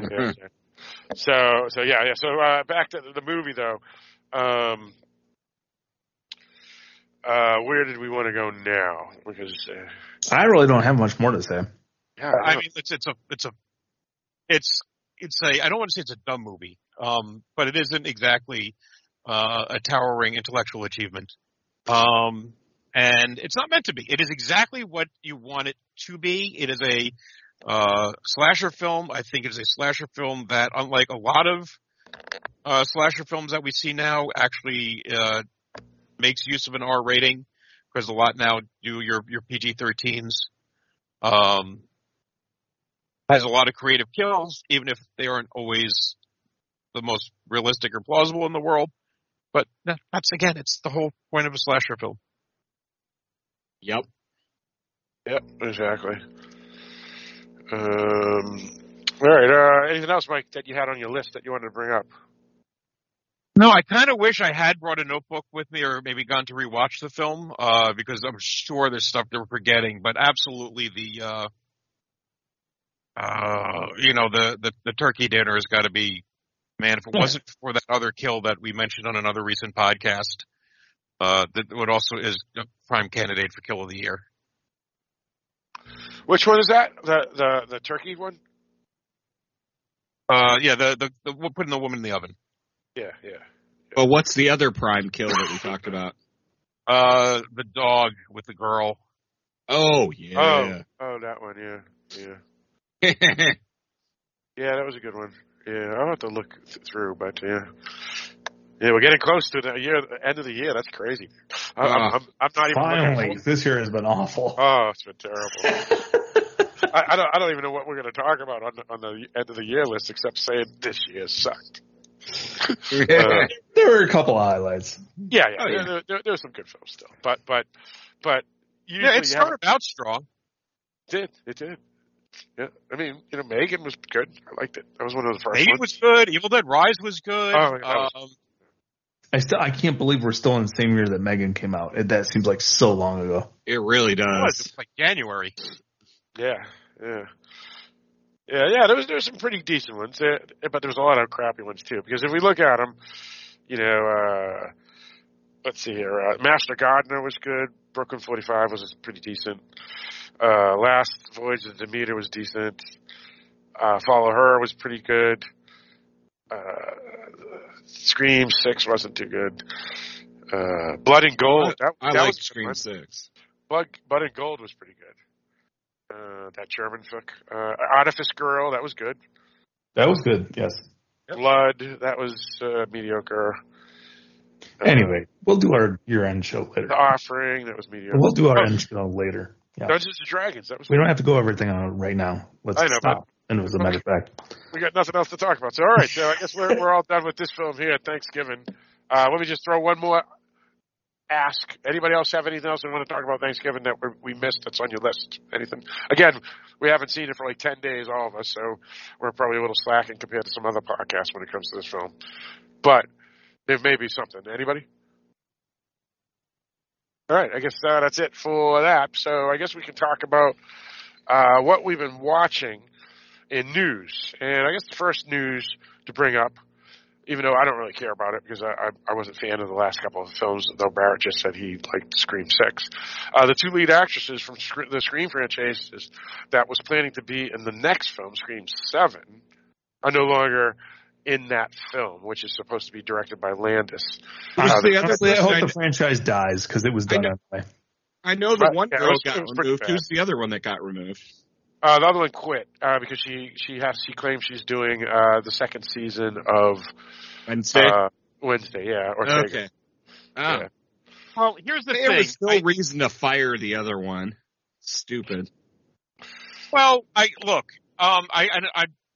it depends on who runs it. If it was for political reasons, you could be right, Barrett. But if you're offended by it and you own the franchise or you run the franchise or you're the producer, I don't know if I would want to have her working for me. Here's the thing. People said she was fired for supporting Palestine. That's not the reason she was fired. Right. When you say things like the Holocaust was exaggerated to get more funding for Israel, that's not supporting Palestine. Right. That's anti-Semitic conspiracy theorizing, and right. It makes stupid Did she say that? I hadn't seen that. Yeah, I had seen that. In fact, if I am correct, and that quote that was attributed to her is accurate, yeah, you can find it. And that is not being pro-Palestine, right? That's a completely different thing. Right. Yeah, the stuff I read didn't show that at all. Yeah, well, it because depends a lot on of which them are website you're reading. Comments. Yeah, exactly. So some websites. It's sort of like when you see so-and-so was fired from this because he made a racial remark, because nobody wants to say that they said the N-word. Or, it's they're just afraid of actually repeating the things that are said. And if she said some of the things, there is a difference between. Yeah, I agree with that. But I do think that line is crossed a lot, and people can't speak their mind. Well, I'll even say this, though, Barrett. That line, you could argue, is even more offensive than saying someone supports Hamas. And I'll say that for a reason, because some people, whether the U.S. government or other people, consider Hamas a terrorist group, which I do. Sorry, Eric. I can still understand how someone would support a quote-unquote government. This is not a political podcast. But to say the Holocaust was exaggerated, that's totally disgusting. Right. So, and listen, there are certain things I think we all agree, and there's lines that are drawn, and some that go too far, and some that don't. You have freedom of speech, and there's freedom of association. Some people don't want to associate with you because of things you say. That's what comes with it. I think the Jenna Ortega thing, a lot of people, yes, she did say that she may not be able to be in Scream 7 because of Wednesday, but it's really convenient that it came out that she was definitely not doing it the same day. Yeah. Was canned. But I also understand, not everybody is doing things politically. They're just, you know what, I don't need this money anymore. I don't need to do this movie, and I'm going to stand by my friend. That's the other way to go about it. Yep. So, that's a job. The employer has the right to get rid of you, but you also have the right to leave. So, and at the same time, what I did find a little delicious is that after Scream 5 was a big hit, Neve Campbell wanted to get more money, and they refused to give her more money. And I understand that because, you can question how many people want to see Neve Campbell versus how many people are just there for Scream. For Ghostface, yeah, exactly. For Ghostface. But so as soon as they lost those two, they were like, hey, Neve, do you want to come back? And she apparently told them, go pound sand. So I give her credit for doing that. Yeah. Right. Well, but they did prove they didn't need Neve Campbell because these two new actresses were good enough, even though everybody wanted to see Ghostface. But I don't think that this is about, and it should just be, well, I don't care because I don't like the franchise because I didn't like the last movie. I do think these are issues that are worth discussing in society, whether or not we should be discussing them on this specific podcast. Oh yeah. But again, the only reason we're talking about these items is because it's specifically related to why they're not. It's specifically related to horror films, right? If this happened with somebody on a completely unrelated. Right, like Gigi Hadid. She's not in horror films. She's a model. We're not going to talk about her, what she did or said, or Susan Sarandon. It doesn't matter. But these are the two lead actresses of the big franchise that were supposed to be in the next one, and they're gone suddenly. It's like, you got to kind of talk about it. And I will continue to say the same thing I've said for years, which is that when the franchise, something that is horror related is successful, it helps the genre. Period. And I said that going back to like Walking Dead, and people would piss on Walking Dead, and it's like, you know what? There were a lot of stuff that got made, whether you like Walking Dead or not. A lot of horror stuff got made on TV because Walking Dead was so successful. And if Scream was successful, and if there was a Scream 7 and that was successful, it would continue to get more horror stuff. We should never be glad that a horror project is canceled for whatever reason. Well, not every horror project is for you. Right. Just because it's not for you doesn't mean that it's not, something that you shouldn't be interested in or concerned about when it touches on larger questions and larger issues. That's it. But anyway. Yeah. Was there anything else news-wise? Yeah, news-wise. Yeah, that was the big one. I know they've made a big deal out of, I know it's not horror related, but the Marbles bombing, but I think that's... Yeah, that's pretty big, yeah. Well, I'd like to see that. I liked it. I had fun, and I saw a lot of people saying why it went down was clearly people who had not seen the film. But I think that's part of a much bigger story where there's a lot of films. Dial of Destiny, Mission Impossible 7, that bombed at the box office. Yep. And it's not all something you can blame on like superhero fatigue. So, right. So what is it? What do you think it is? I mean, a lot of them are Disney, but I don't think you can say that's just because it's Disney, because Disney just makes these big tentpole films more than others. So if the box office is starting to collapse, Mike, correct me if I'm wrong, because you follow this stuff much more closely than I do. But just from I've heard the guys on the Filmcast talking about all this, and I believe that executives at Disney have been quoted as saying it's time to tighten the purse strings and maybe dial it back a notch on the whole Marvel thing. Well, that's part of it, and I think a lot of these companies have, Disney particularly, has kind of weakened their own brand because they put out so much product. It was pointed out that Marvel does things in phases, and phase 1 through 3 is what led to and ended with more or less ended with Endgame. And then Phase 4 is everything that came out after Endgame, and they produced as much stuff in the 3 years after Endgame as they had produced, like in the 10 years before it. That a lot of it was tied into TV series that you had to have a Disney Plus subscription to watch. I saw something today say, why is it like The Mandalorian used to feel special and doesn't anymore? Well, besides the fact that it's been 3 seasons, when it came out, there was nothing Star Wars out, and since then there's been like a Star Wars series every 6 months or so.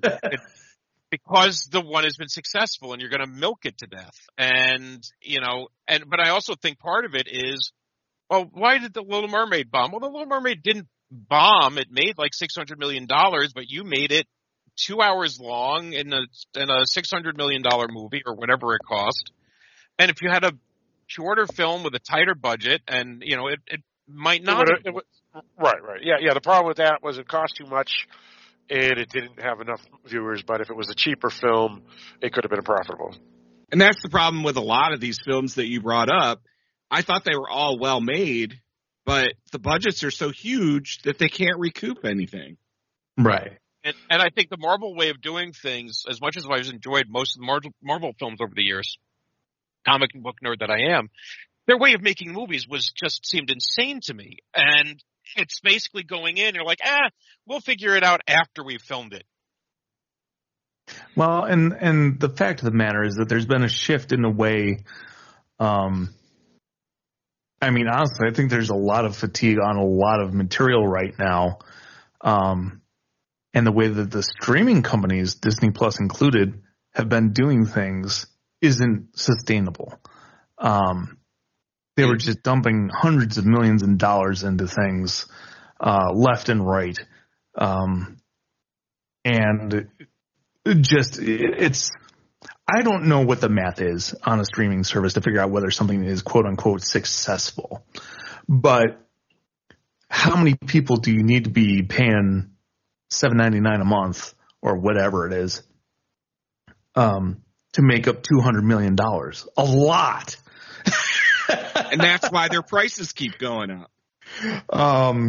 So I don't think the way they've been approaching things is sustainable anymore. So I think we're about to see a big change, and I think that there's really going to be some fallout from the strikes. Because we're not going to get a whole lot of completed material from the big studios this year because there's just not time to get it done and time for blockbuster season, and they refuse to release anything outside of blockbuster season. God knows we never get any movies in Q1, right?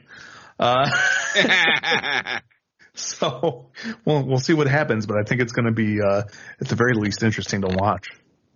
Yeah, and Mike, let me ask you this. Now, you're right. There's a lot of big franchises that didn't do well this year, and out of them, Mission Impossible probably was the most surprising, since that one actually got I think the highest reviews out of all of them. But what caused the Marvels to bomb if the same people that would see the Marvels were the same people that would have saw Thor or Iron Man or the films prior to it? That's a discussion. That's a big topic, and I think there's a lot of factors. But I think one of the issues, though, is I know what they are, but I just want to see if you would want to talk about them. But yeah, I don't think it's necessarily the same ones that certain people want to believe they are, because those are the people who didn't go to see the last one, and that one made $1 billion.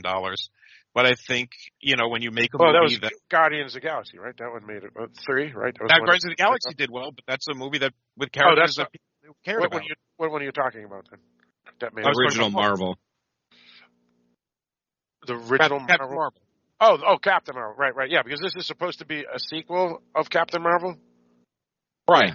Okay. But it's also a sequel to two of the Disney Plus TV series. Not everybody that's your problem right there. Yeah, that's your problem right there. If they just did part of it, Captain Marvel Part 2, like I said, like the Harley Quinn, Girls of Prey or whatever it was called. If they just did maybe calling it Captain Marvel 2 would have helped. I think something like this was such a bomb I don't think the trailers were particularly good. I think that they needed. I think Secret Invasion, which was the last thing that Marvel did, that was horribly done. But Secret Invasion, is that the one with Samuel L. Jackson? Yeah, that was one of those things where again they just kept reshooting it because they figured, well, we'll figure it out after we've made it. Yeah, because Sean the ball on that one. Yeah, Sean suggested that as a podcast, TV podcast, and I'm not really into superhero stuff unless it's She-Hulk. So I just said, and thank God if it was that bad, Barrett. Thank God. But anyway, I think it's also just the fact that it doesn't help that you are making. You're also making it just so much easier for people to wait. You know, they have devalued their own material not only by putting out so much content, but by also telling people if you wait 30 days, it's going to be able to watch it on our streaming service. Right. Yeah. And I can only see so many things in the theater, so I might as well wait for this one. Right. Yeah, and I mean, I will also say, even if it may be a lesser factor, I will also say there's just so many opportunities with video games, TV shows, YouTube shows, for crying out loud, everything. There's a ton of competition. Taking a walk in the forest and avoiding bears. You know, so there's a lot of great stuff. Why would you avoid beers? I know. I get the Boston accent. My wife always roasts me. I like beers. How I pronounce that. Bears. There you go. So bears are your friends, Phil. Give one a hug. Indeed. They like you. He made me cough. Cruel, Eric. Cruel. That was cool. But yeah, I mean, there's just so much. It's like I don't know. I mean, I just got bored of superhero movies. There was just way too many of them, and I couldn't keep up. Yeah, but you were bored with them a decade ago, Phil. That wasn't your thing. Well, unless they had hot chicks in them. No. I mean, I liked the original Iron Man and then the original Thor. You know, they only came out one a year, and they didn't have a TV series that I had to watch 12. Well, and that's here's my take, which is that the original run of Marvel movies up through Endgame is honestly an amazing creative achievement. It is. Because while there may have been a miss here and there, they weren't awful, and all in all, they sustained a very high quality of that movie franchise across it, up through Endgame. I haven't been watching since Endgame because I just simply had enough of it at that point. And now that they're putting these TV series on Disney Plus, and from what I hear, I don't know because I haven't watched any of it, you need to have watched those series in order to understand the movie. Requiring people to subscribe to your streaming service to understand a movie in the theater is that's some heavy lifting you're asking from your customer. That's a big statement saying that you have to watch them. I didn't have to watch any of the TV series to enjoy and understand what was going on in the Marvels. Okay. I don't know. I haven't seen any of it. No, you didn't, but there's that perception by people that you do, or you're saying, hey, here's this movie featuring a crossover with X, Y, and Z, and you're like, who the hell are Y and Z? I saw X. Right. But I didn't see that, and so it feels like it. A lot of people went to see in the Multiverse of Madness with Doctor Strange, not knowing that they had to see, or didn't have to see, but it would have helped to see WandaVision. But I think you could pretty much pick it up.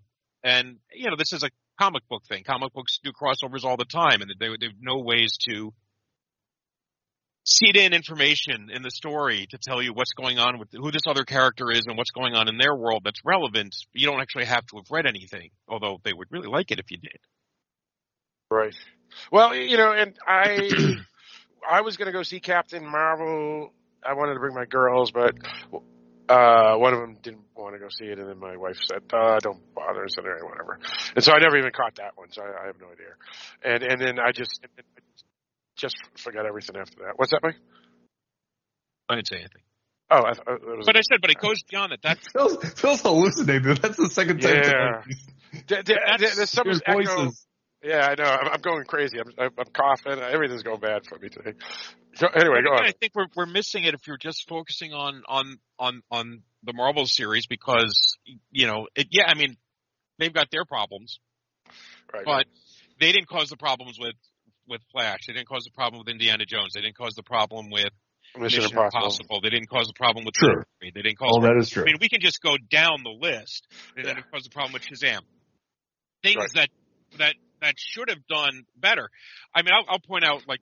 The older Marvel films, if these were made for the budget that Captain America, First Avenger, and that Thor were made for, and let's remember, Thor and Captain America got decent reviews. They didn't get great reviews, but they were made for less than $100 million. They made $400, $500 million, and that was enough to make a profit. No, those got really good reviews. The original Captain America and the original good Thor. Reviews. Both of which I think are the least of the entries in both of those superheroes movies. Like I thought the original Thor was not very good. What was the name? Oh, that was great. What are you talking about? All right, the original. I'd like to move on to Marvel if we can. I'm saying, but the point being that there is a problem at the box office. People will turn out for certain things. Captain America, they did it for Top Gun last year, but everyone seemed to act like, oh, the movies are fixed now, and it's like, maybe not. Right. Captain America #1 was 80% Rotten Tomatoes, which is good. It's not 96, which is pretty good. Yeah, and Thor was 77. All right. Yeah, and those are fine. Those are good. I like those films, but and those are fine. But they were good. But like I said, they weren't getting great reviews. Yeah, all right. I guess, that's fair. Yeah, it wasn't Barbie reviews, right? Barbie was, 90-something%? No, and people would turn out for Barbie, and they turned out for Oppenheimer. Right. Yep, that is true. You know, it has to actually, Barbie only got 88%. So, so I don't know, whatever great reviews. But they made these things into event films. Yeah. Yes. Yep. Well, and I also think part of it is that while there's certainly box office to be had by providing children's entertainment during the summer, maybe there's a little bit too much of it. Children's entertainment? Yes. Was there that much this summer?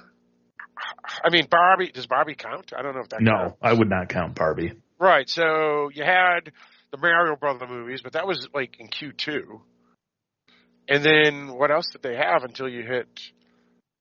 I don't know. I didn't think there was that many this year, Eric. I mean, I'm not going to go look it up because I don't have kids and I don't watch those movies, so I don't really care. Right. Well, yeah. I mean, I saw that. Are you talking about things like Wish, which is out now, or Elemental? Maybe I got it wrong. I retract my statement. Let's move on and stop talking about children's movies. Fair enough. The only reason is because I'm usually forced to go to all of them, and I didn't go to many this year. Yeah. Forrest, I thought you love it. Which one? All of them. Yeah, well, I usually do like them. They're usually pretty decent. I mean, Mike goes to them too, and he doesn't even have kids, and they're usually pretty good. A lot of these children's films. So. I've been to some of them, but hey, it's like I remember, Encanto, became a meme after it left theaters and hit Disney Plus because people just stayed at home and watched it at home with the kids because it's a lot cheaper. Right. I saw that at theaters with the kids. That was pretty good. Yeah. And Coco, right? Coco, I think it was called, or whatever the one is about Mexico and the I saw that one. That was pretty good. Yeah, that was pretty good. The Miro Brother one was really good. That's not Disney, but that was a really good one. But moving on. Yeah, all right, so let's move on to the next stuff here. Well, I do have the top 10 podcasts of the month, the last 30 days. So here we go. Number 10, Cinema a la carte, episode 16, Everything, Everywhere, All at Once. It came back. How about that? Sweet. Yep. Number 9, still hanging on, Boa Hancock and the One Piece podcast, episode 8, Worst in the East.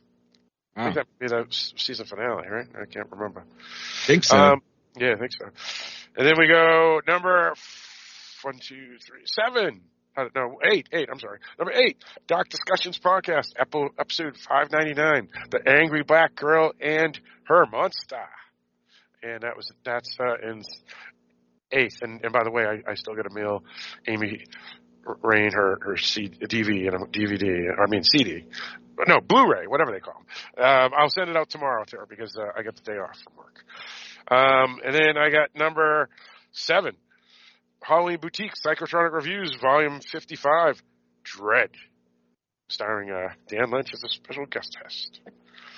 Then we got number 6, King of Kaiju, Monarch, A Legacy of Monsters Podcast, Episode 3, Secrets and Lies.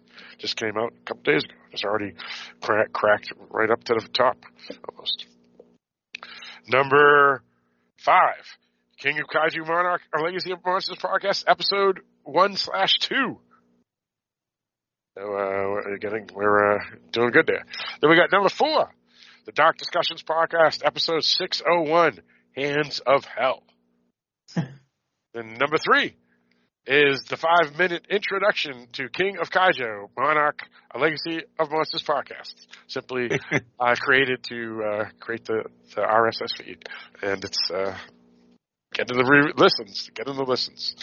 Number 2, Dark Discussions Podcast, Episode 602, When Evil Lurks, the Argentinian film. And number 1, and this one's been there for a good 3 or 4 weeks now. Drum roll. Dark Discussions, Episode 600. It's time for your appointment with the Wicker Man. There we go. Yeah, that one. Phil, were any of those episodes from the first 150 episodes of the podcast? You are relentless, Eric. You are correct. I am relentless. Yeah, I got to All he has to do is put them up to get me to shut the fuck up. Yeah. I'll do that. I'll put some up. That's a fair point. I'm impressed with it. With my 50-some-year-old brain, I'd have forgotten to give him crap by now.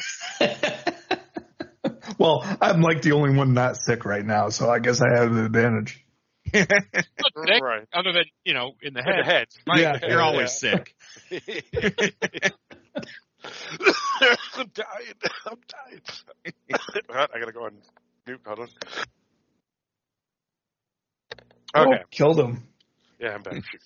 Anyway, all right. So I guess we can get into any other news anybody want to bring up. Is there anything else? If not, we can do what we've been watching or playing or whatever. Anyone? All right. So let's do what we've been watching. Eric, besides playing Madden 2024, what else has been going on? I watched VHS 85 on Shudder. Yeah, how's that? It's another entry in the VHS series. Because Barrett was suggesting that as an episode to me offline. And it's an anthology, so there's some segments that you're going to like better than others. And overall, I thought it was fine. Yeah. So I would give it a mild recommend. I'm not jumping up and down about it, but it wasn't horrible either. I went to the theater and watched a dark drama called Saltburn, which is really weird. It's over 2 hours long, and it is extremely slow-paced. It's by the same guy as that other movie you liked. Well, it's a woman, but yes. No. The woman's the director? Yeah. Okay, yeah, she did that other film you liked. Yeah, she did Promising Young Woman. Yeah, that's it. Which I did really enjoy. Much more than this movie, to be honest. Yeah, I heard this one didn't get good reviews. Well, it's not entirely without merit, and I kind of, at the end of it all, I enjoyed the story that was told. I just think it took way too long to tell it. Although thinking back on it, I can't think of anything that you could have outright excised without hurting the story. So I don't know.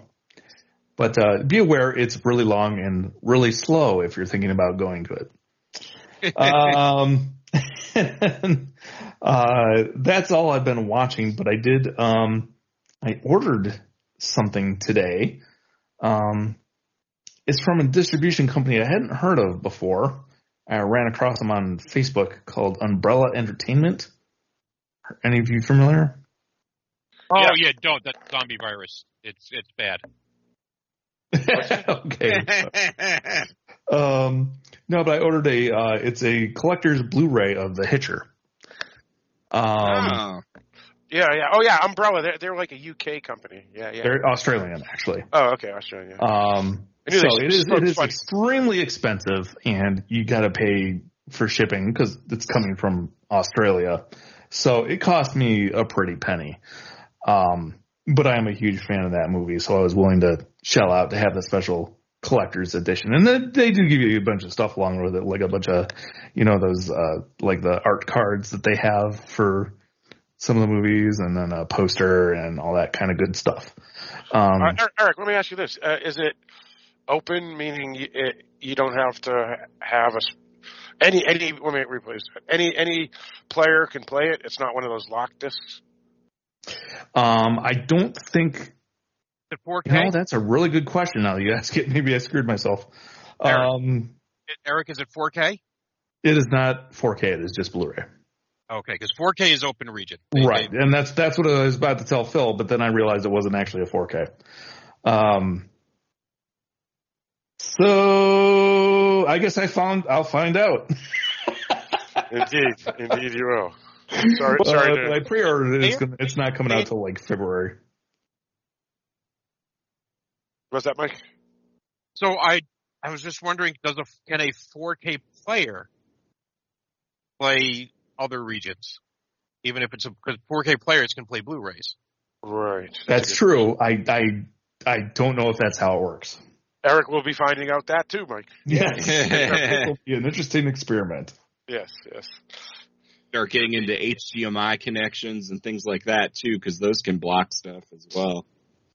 Nah, I think I'm all good as far as that goes. I've got all the high quality cables and stuff, but it might be region locked. I'll find out. And we'll also find out if a 4K player can play region locked as well. Yeah. All right. Anything else? That's it for me. Okay, sounds good. Let me see. For me, I saw Oppenheimer. That was a pretty good film.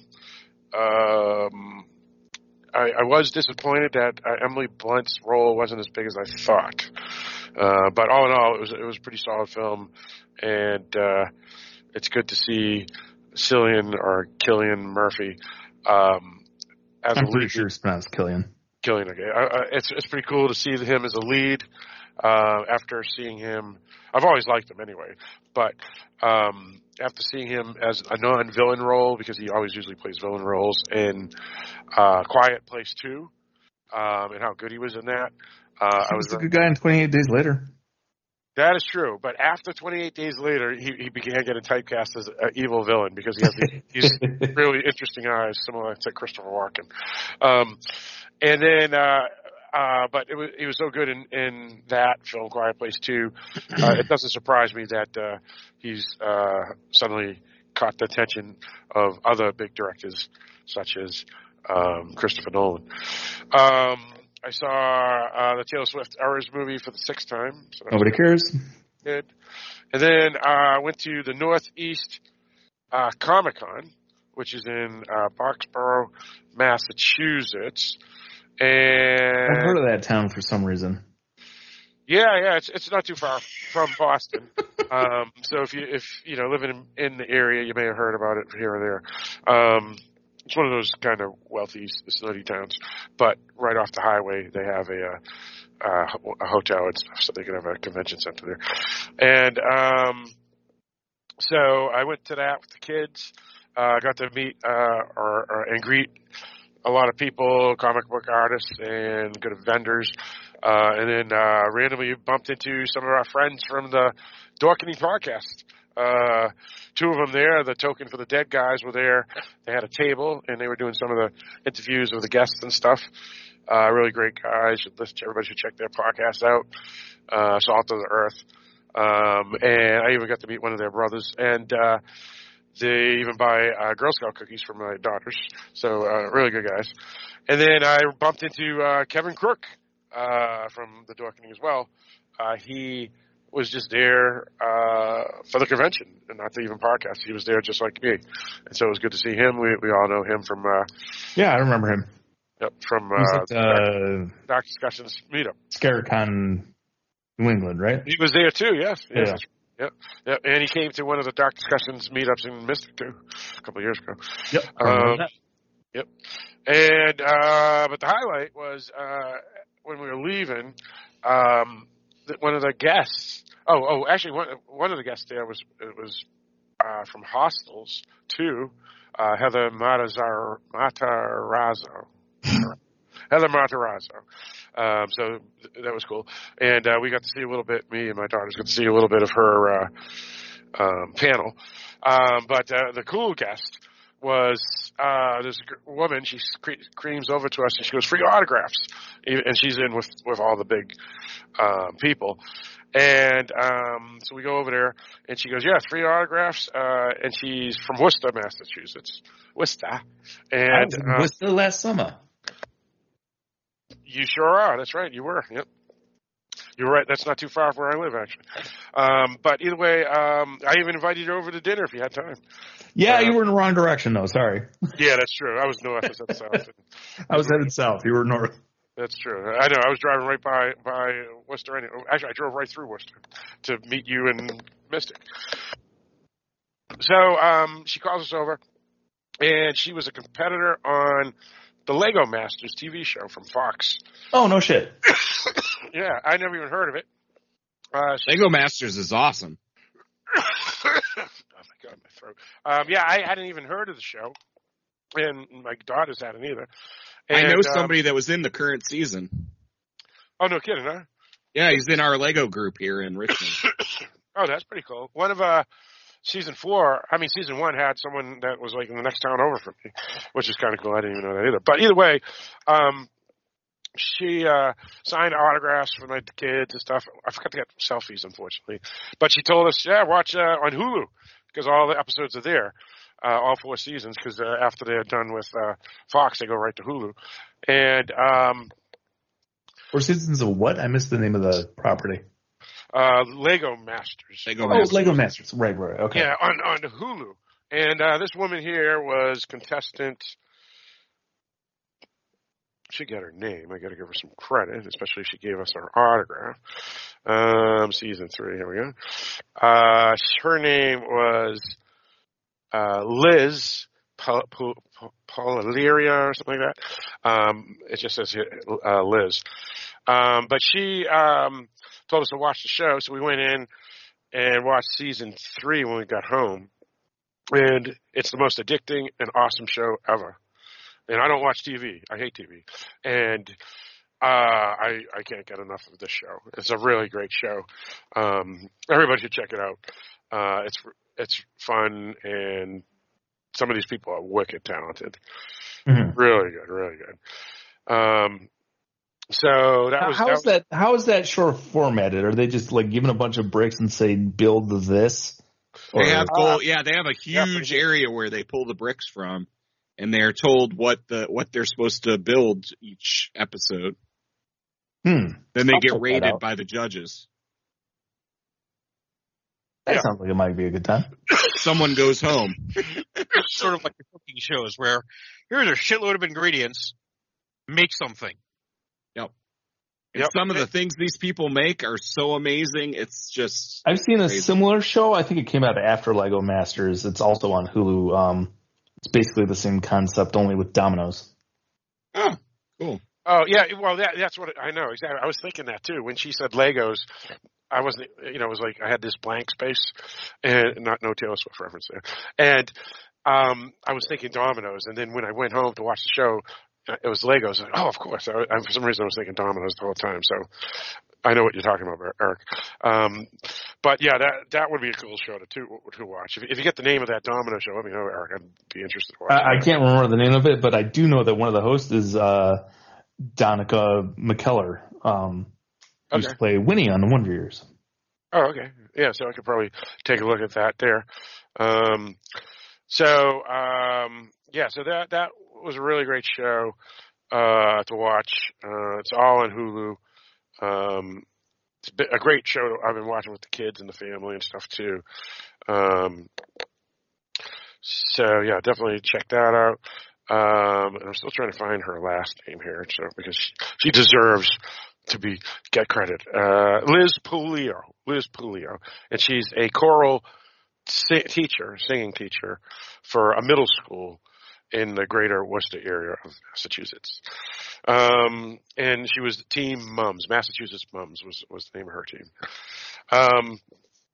And what else? Yeah, that's pretty much it for me. I did play some Street Fighter 6 recently. Being sick, I didn't want to play Cyberpunk. I just want to play quick games, and so I was playing Street Fighter as Jury. Jury's the best.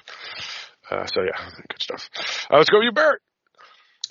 Yeah, like I said earlier, I saw the Marvels. I really liked it. I thought it was enjoyable. And then the only other thing of note, I ordered David Cronenberg's Existence 4K version on Vinegar Syndrome. Existence? Yeah, Existence. Yep. Yeah, with the Z at the end, yeah. Yeah, I just still say Existence. But anyway, yeah, I'm looking forward to getting that Zorro film on 4K. That is a weird one. Yeah. Fucking Cronenberg, man. That's pretty much it for me. All right, sounds good. And what about any more of the Diablo going on? Yeah, I almost have another character to 100. I have a sorcerer to almost 100 now. But it's, same grind. I'm just using the ultra awesome build to see what I can do with it. Right. All right, sounds good. What about you, Mike? I did Black Friday pick up some DVDs off, actually 4Ks off of Amazon for about either for $10 or less, which mostly this year is John Wick 4, Across the Spider-Verse, Dungeons and Dragons. I just ordered the 4K version of Peter Jackson's Kong because, for some reason been in a monster mood lately. Pulp Fiction I got on 4K for like $8, but there's also a box set for Hammer films that I grabbed. That was on just plain Blu-ray. How much was that, Mike? How much was the Hammer? The Hammer was $15 for 8 films. Not bad. I mean, Hammer films aren't my thing, but that's a good deal. Yeah, that's a really good deal.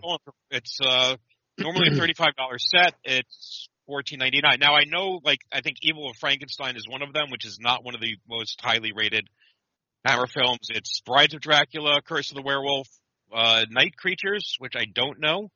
Yeah, I've heard of that film, but I haven't seen it yet. Phantom of the Opera, obviously the Hammer version.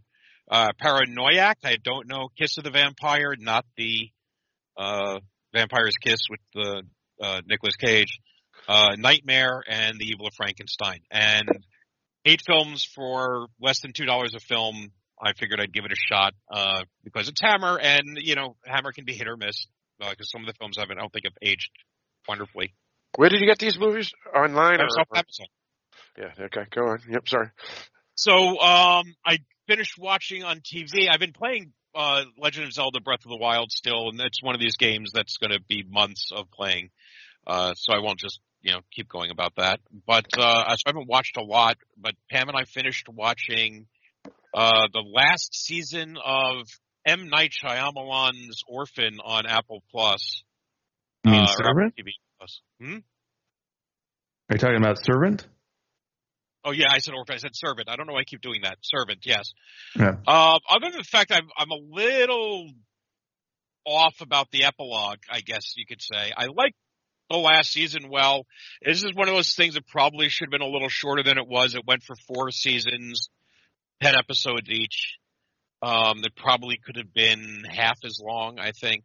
But I bailed in season 2 a few episodes in. Is it worth picking back up? You could give it a try. I would not say you have to go see it. I think the last season might be the strongest. Okay. What show is this? Servant on Apple Plus. Oh, that one, yeah. Oh, that's M. Night Shyamalan, right? Yeah. And I'm not sure that all the answers you get are going to be satisfactory. I'm also not sure they're not. And they just end in a weird place that makes you go, wait a minute, there's not another season? But that doesn't feel like there's This is the end. I don't know. So it's okay. It's one of those things, like if somebody wants to watch it, I would say watch it. And if someone says I have no interest in it, I would just shrug my shoulders and say, understood. And that's it. I don't have to say, oh no, but you've got to.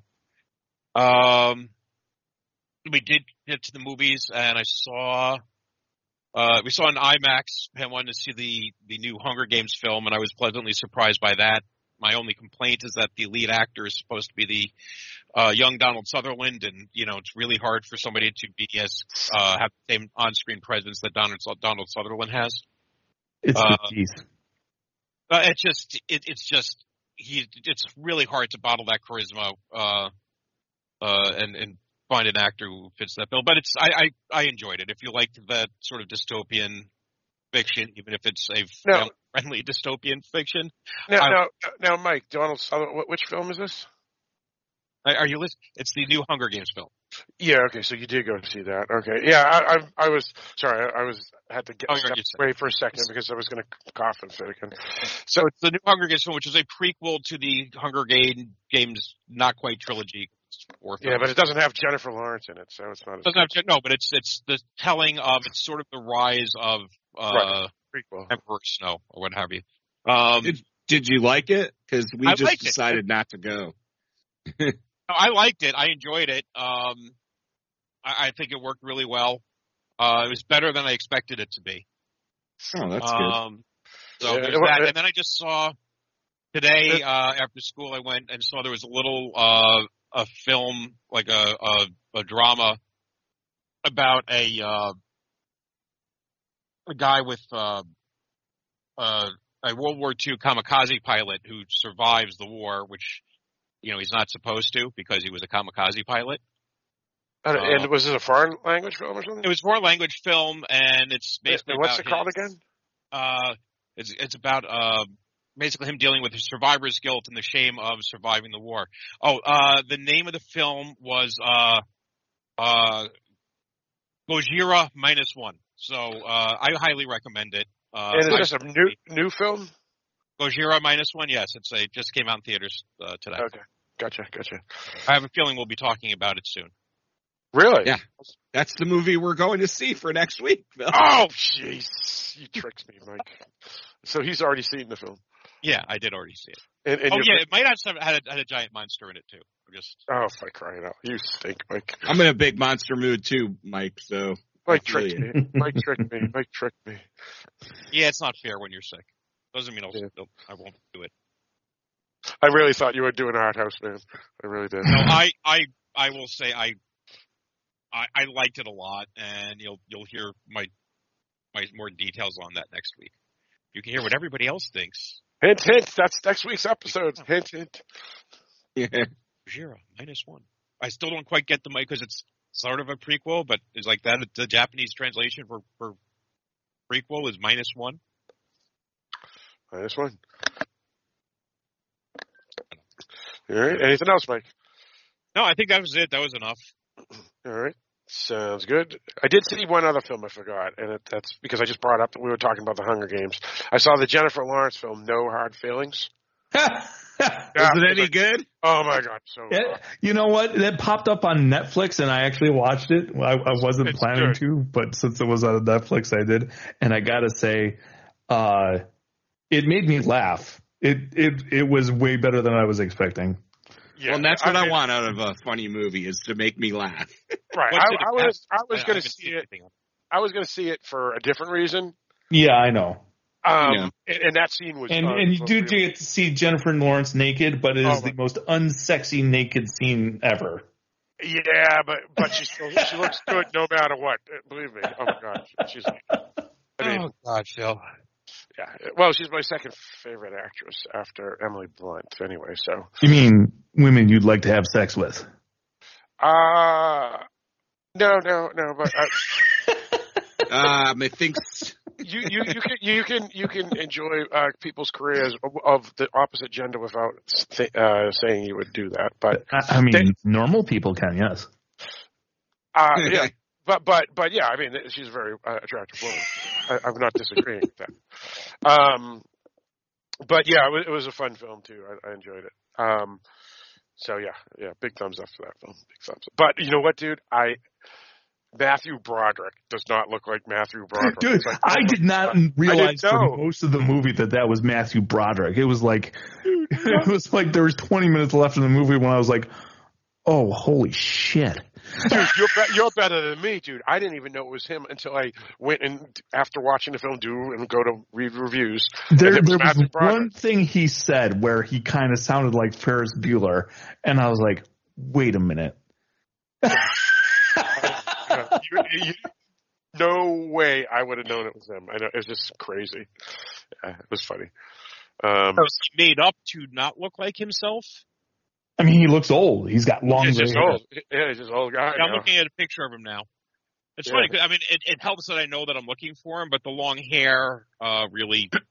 He's actually the same age as Gina Gershon right now, both are 61.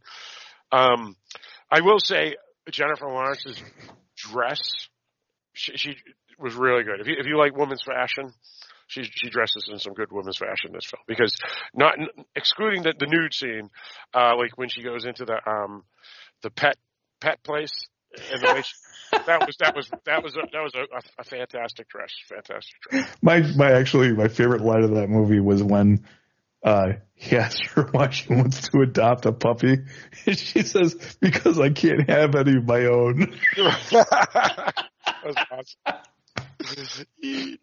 That was great. Yeah, it was a good film. So yeah, that's all I got.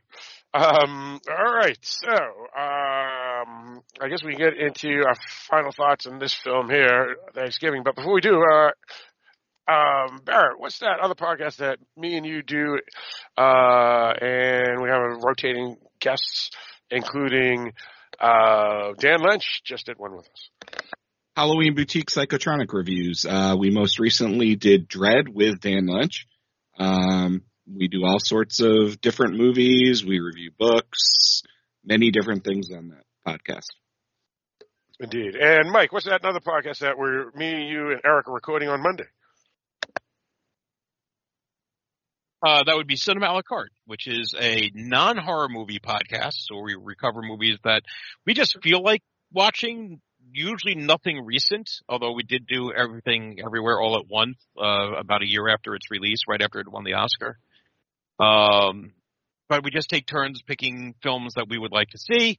And, the joke is it started out as a way to review the Mission Impossible movies, which we still have not reviewed any of. But we have touched on a number of other Tom Cruise ventures, and that will include our next pick. And Mike, what's that other podcast that me, you, and Barrett are doing? The rumor is that it's the Hollywood Boutique Psychotronic. Oh, no. Sorry, the other one. Yeah, no, that one. That one is, it's King of Kaiju, podcast about, Monarch, legendary monsters, or Legend of Godzilla. Legacy of Monsters. Legacy of Monsters, sorry. So King of Kaiju, which is, of course, King is a playoff of Monarch, and, of course, the King of the Kaiju is Godzilla. So, who has so far appeared in every single episode, even if it's only been in a tiny little bit. So you can watch that on Apple Plus. It comes out every Thursday? Yeah, something like that. Oh, so that means the new episode's available. Yes, it came out yesterday. That's right, yeah, or 2 days ago. Yeah. We recorded it. What day did we record it? Tuesday. It came out on Thursday. Yeah, yep. No, I mean the new episode of Legacy. Yes. The show's there tonight. Yeah, it's today. Okay, so and we get to find out what happens with the new kaiju they introduced at the end of episode 3. That's right. The one that that looks like an enema, the thing that clownfish. Looks like an enema. It looks like a giant hose that goes up your butt. No, the thing that the clownfish swim in. Anemone. Yeah, one of those things. Yep. All right. So, and Eric, what's that podcast that you do with your buddy Dan? I do a general interest podcast called the Askancity Podcast. That's spelled Askancity. You can find it wherever you get podcasts. All right, so let's get into our final thoughts on Thanksgiving 2023 by Eli Roth. Let's go with you, Barrett. Yeah, I love this film. It gave me exactly what I wanted. It's an enjoyable slasher film, reminiscent of 90s slasher films, as Phil said in the beginning. Definitely go see it when you can, or see it at home when it comes out. All right, sounds good. Yeah, for me, I think it was a pretty solid film, pretty fun film. If you like 90s cinema, it's definitely a 90s feel slasher film. And a lot of 90s films were pretty good. They were poo-pooed back in the day besides Scream, but they're getting reevaluated, and this one hits all the notes, and it's supposed to be like a throwback anyway, and 90s are now a long time ago. So, yeah, recommend basically what everything Barrett said. Let's go to you, Mike. Yeah, I really could not have asked for anything more out of this film. It is a throwback in a lot of ways. It's a modern throwback. It's got all the sheen and polish of a studio film now. Yeah, it could have been more grindhousey, but I wasn't worried about that while I was watching it. It's the kills are great. The characters are nice to see killed. I laughed a lot. I saw it with a good crowd. This is easily going to be a top 10 pick for me this year. All right, sounds good. And Eric? Yeah, I really like this. It's a solid slasher. It may or may not make my top 10. I got a bunch of movies to watch yet, but I do plan on picking it up on disc when it's available, so I can just have it around to watch around Thanksgiving time. I enjoyed it that much to own it. So, yeah, I recommend it. All right, sounds good. So, once again, this is Thanksgiving, a 2023 film based off of the 2007 faux-trailer from the Grindhouse film, directed by Eli Roth. The film was based off a story by Eli Roth and Jeff Rendell, who Jeff Rendell wrote the screenplay. Film stars Patrick Dempsey, among numerous other folk, including Gina Gershon. The film is available at theaters at the moment. It's receiving fairly decent reviews on a measly budget of $15 million. It has already made a profit. Success. Big thumbs up. So go check it out. If not, wait for it to come on disc or VOD. And with all that stated, Eric, what do you lead us out? All right, thanks for tuning in and listening to us talk about Thanksgiving. Come back next week. We'll have another topic.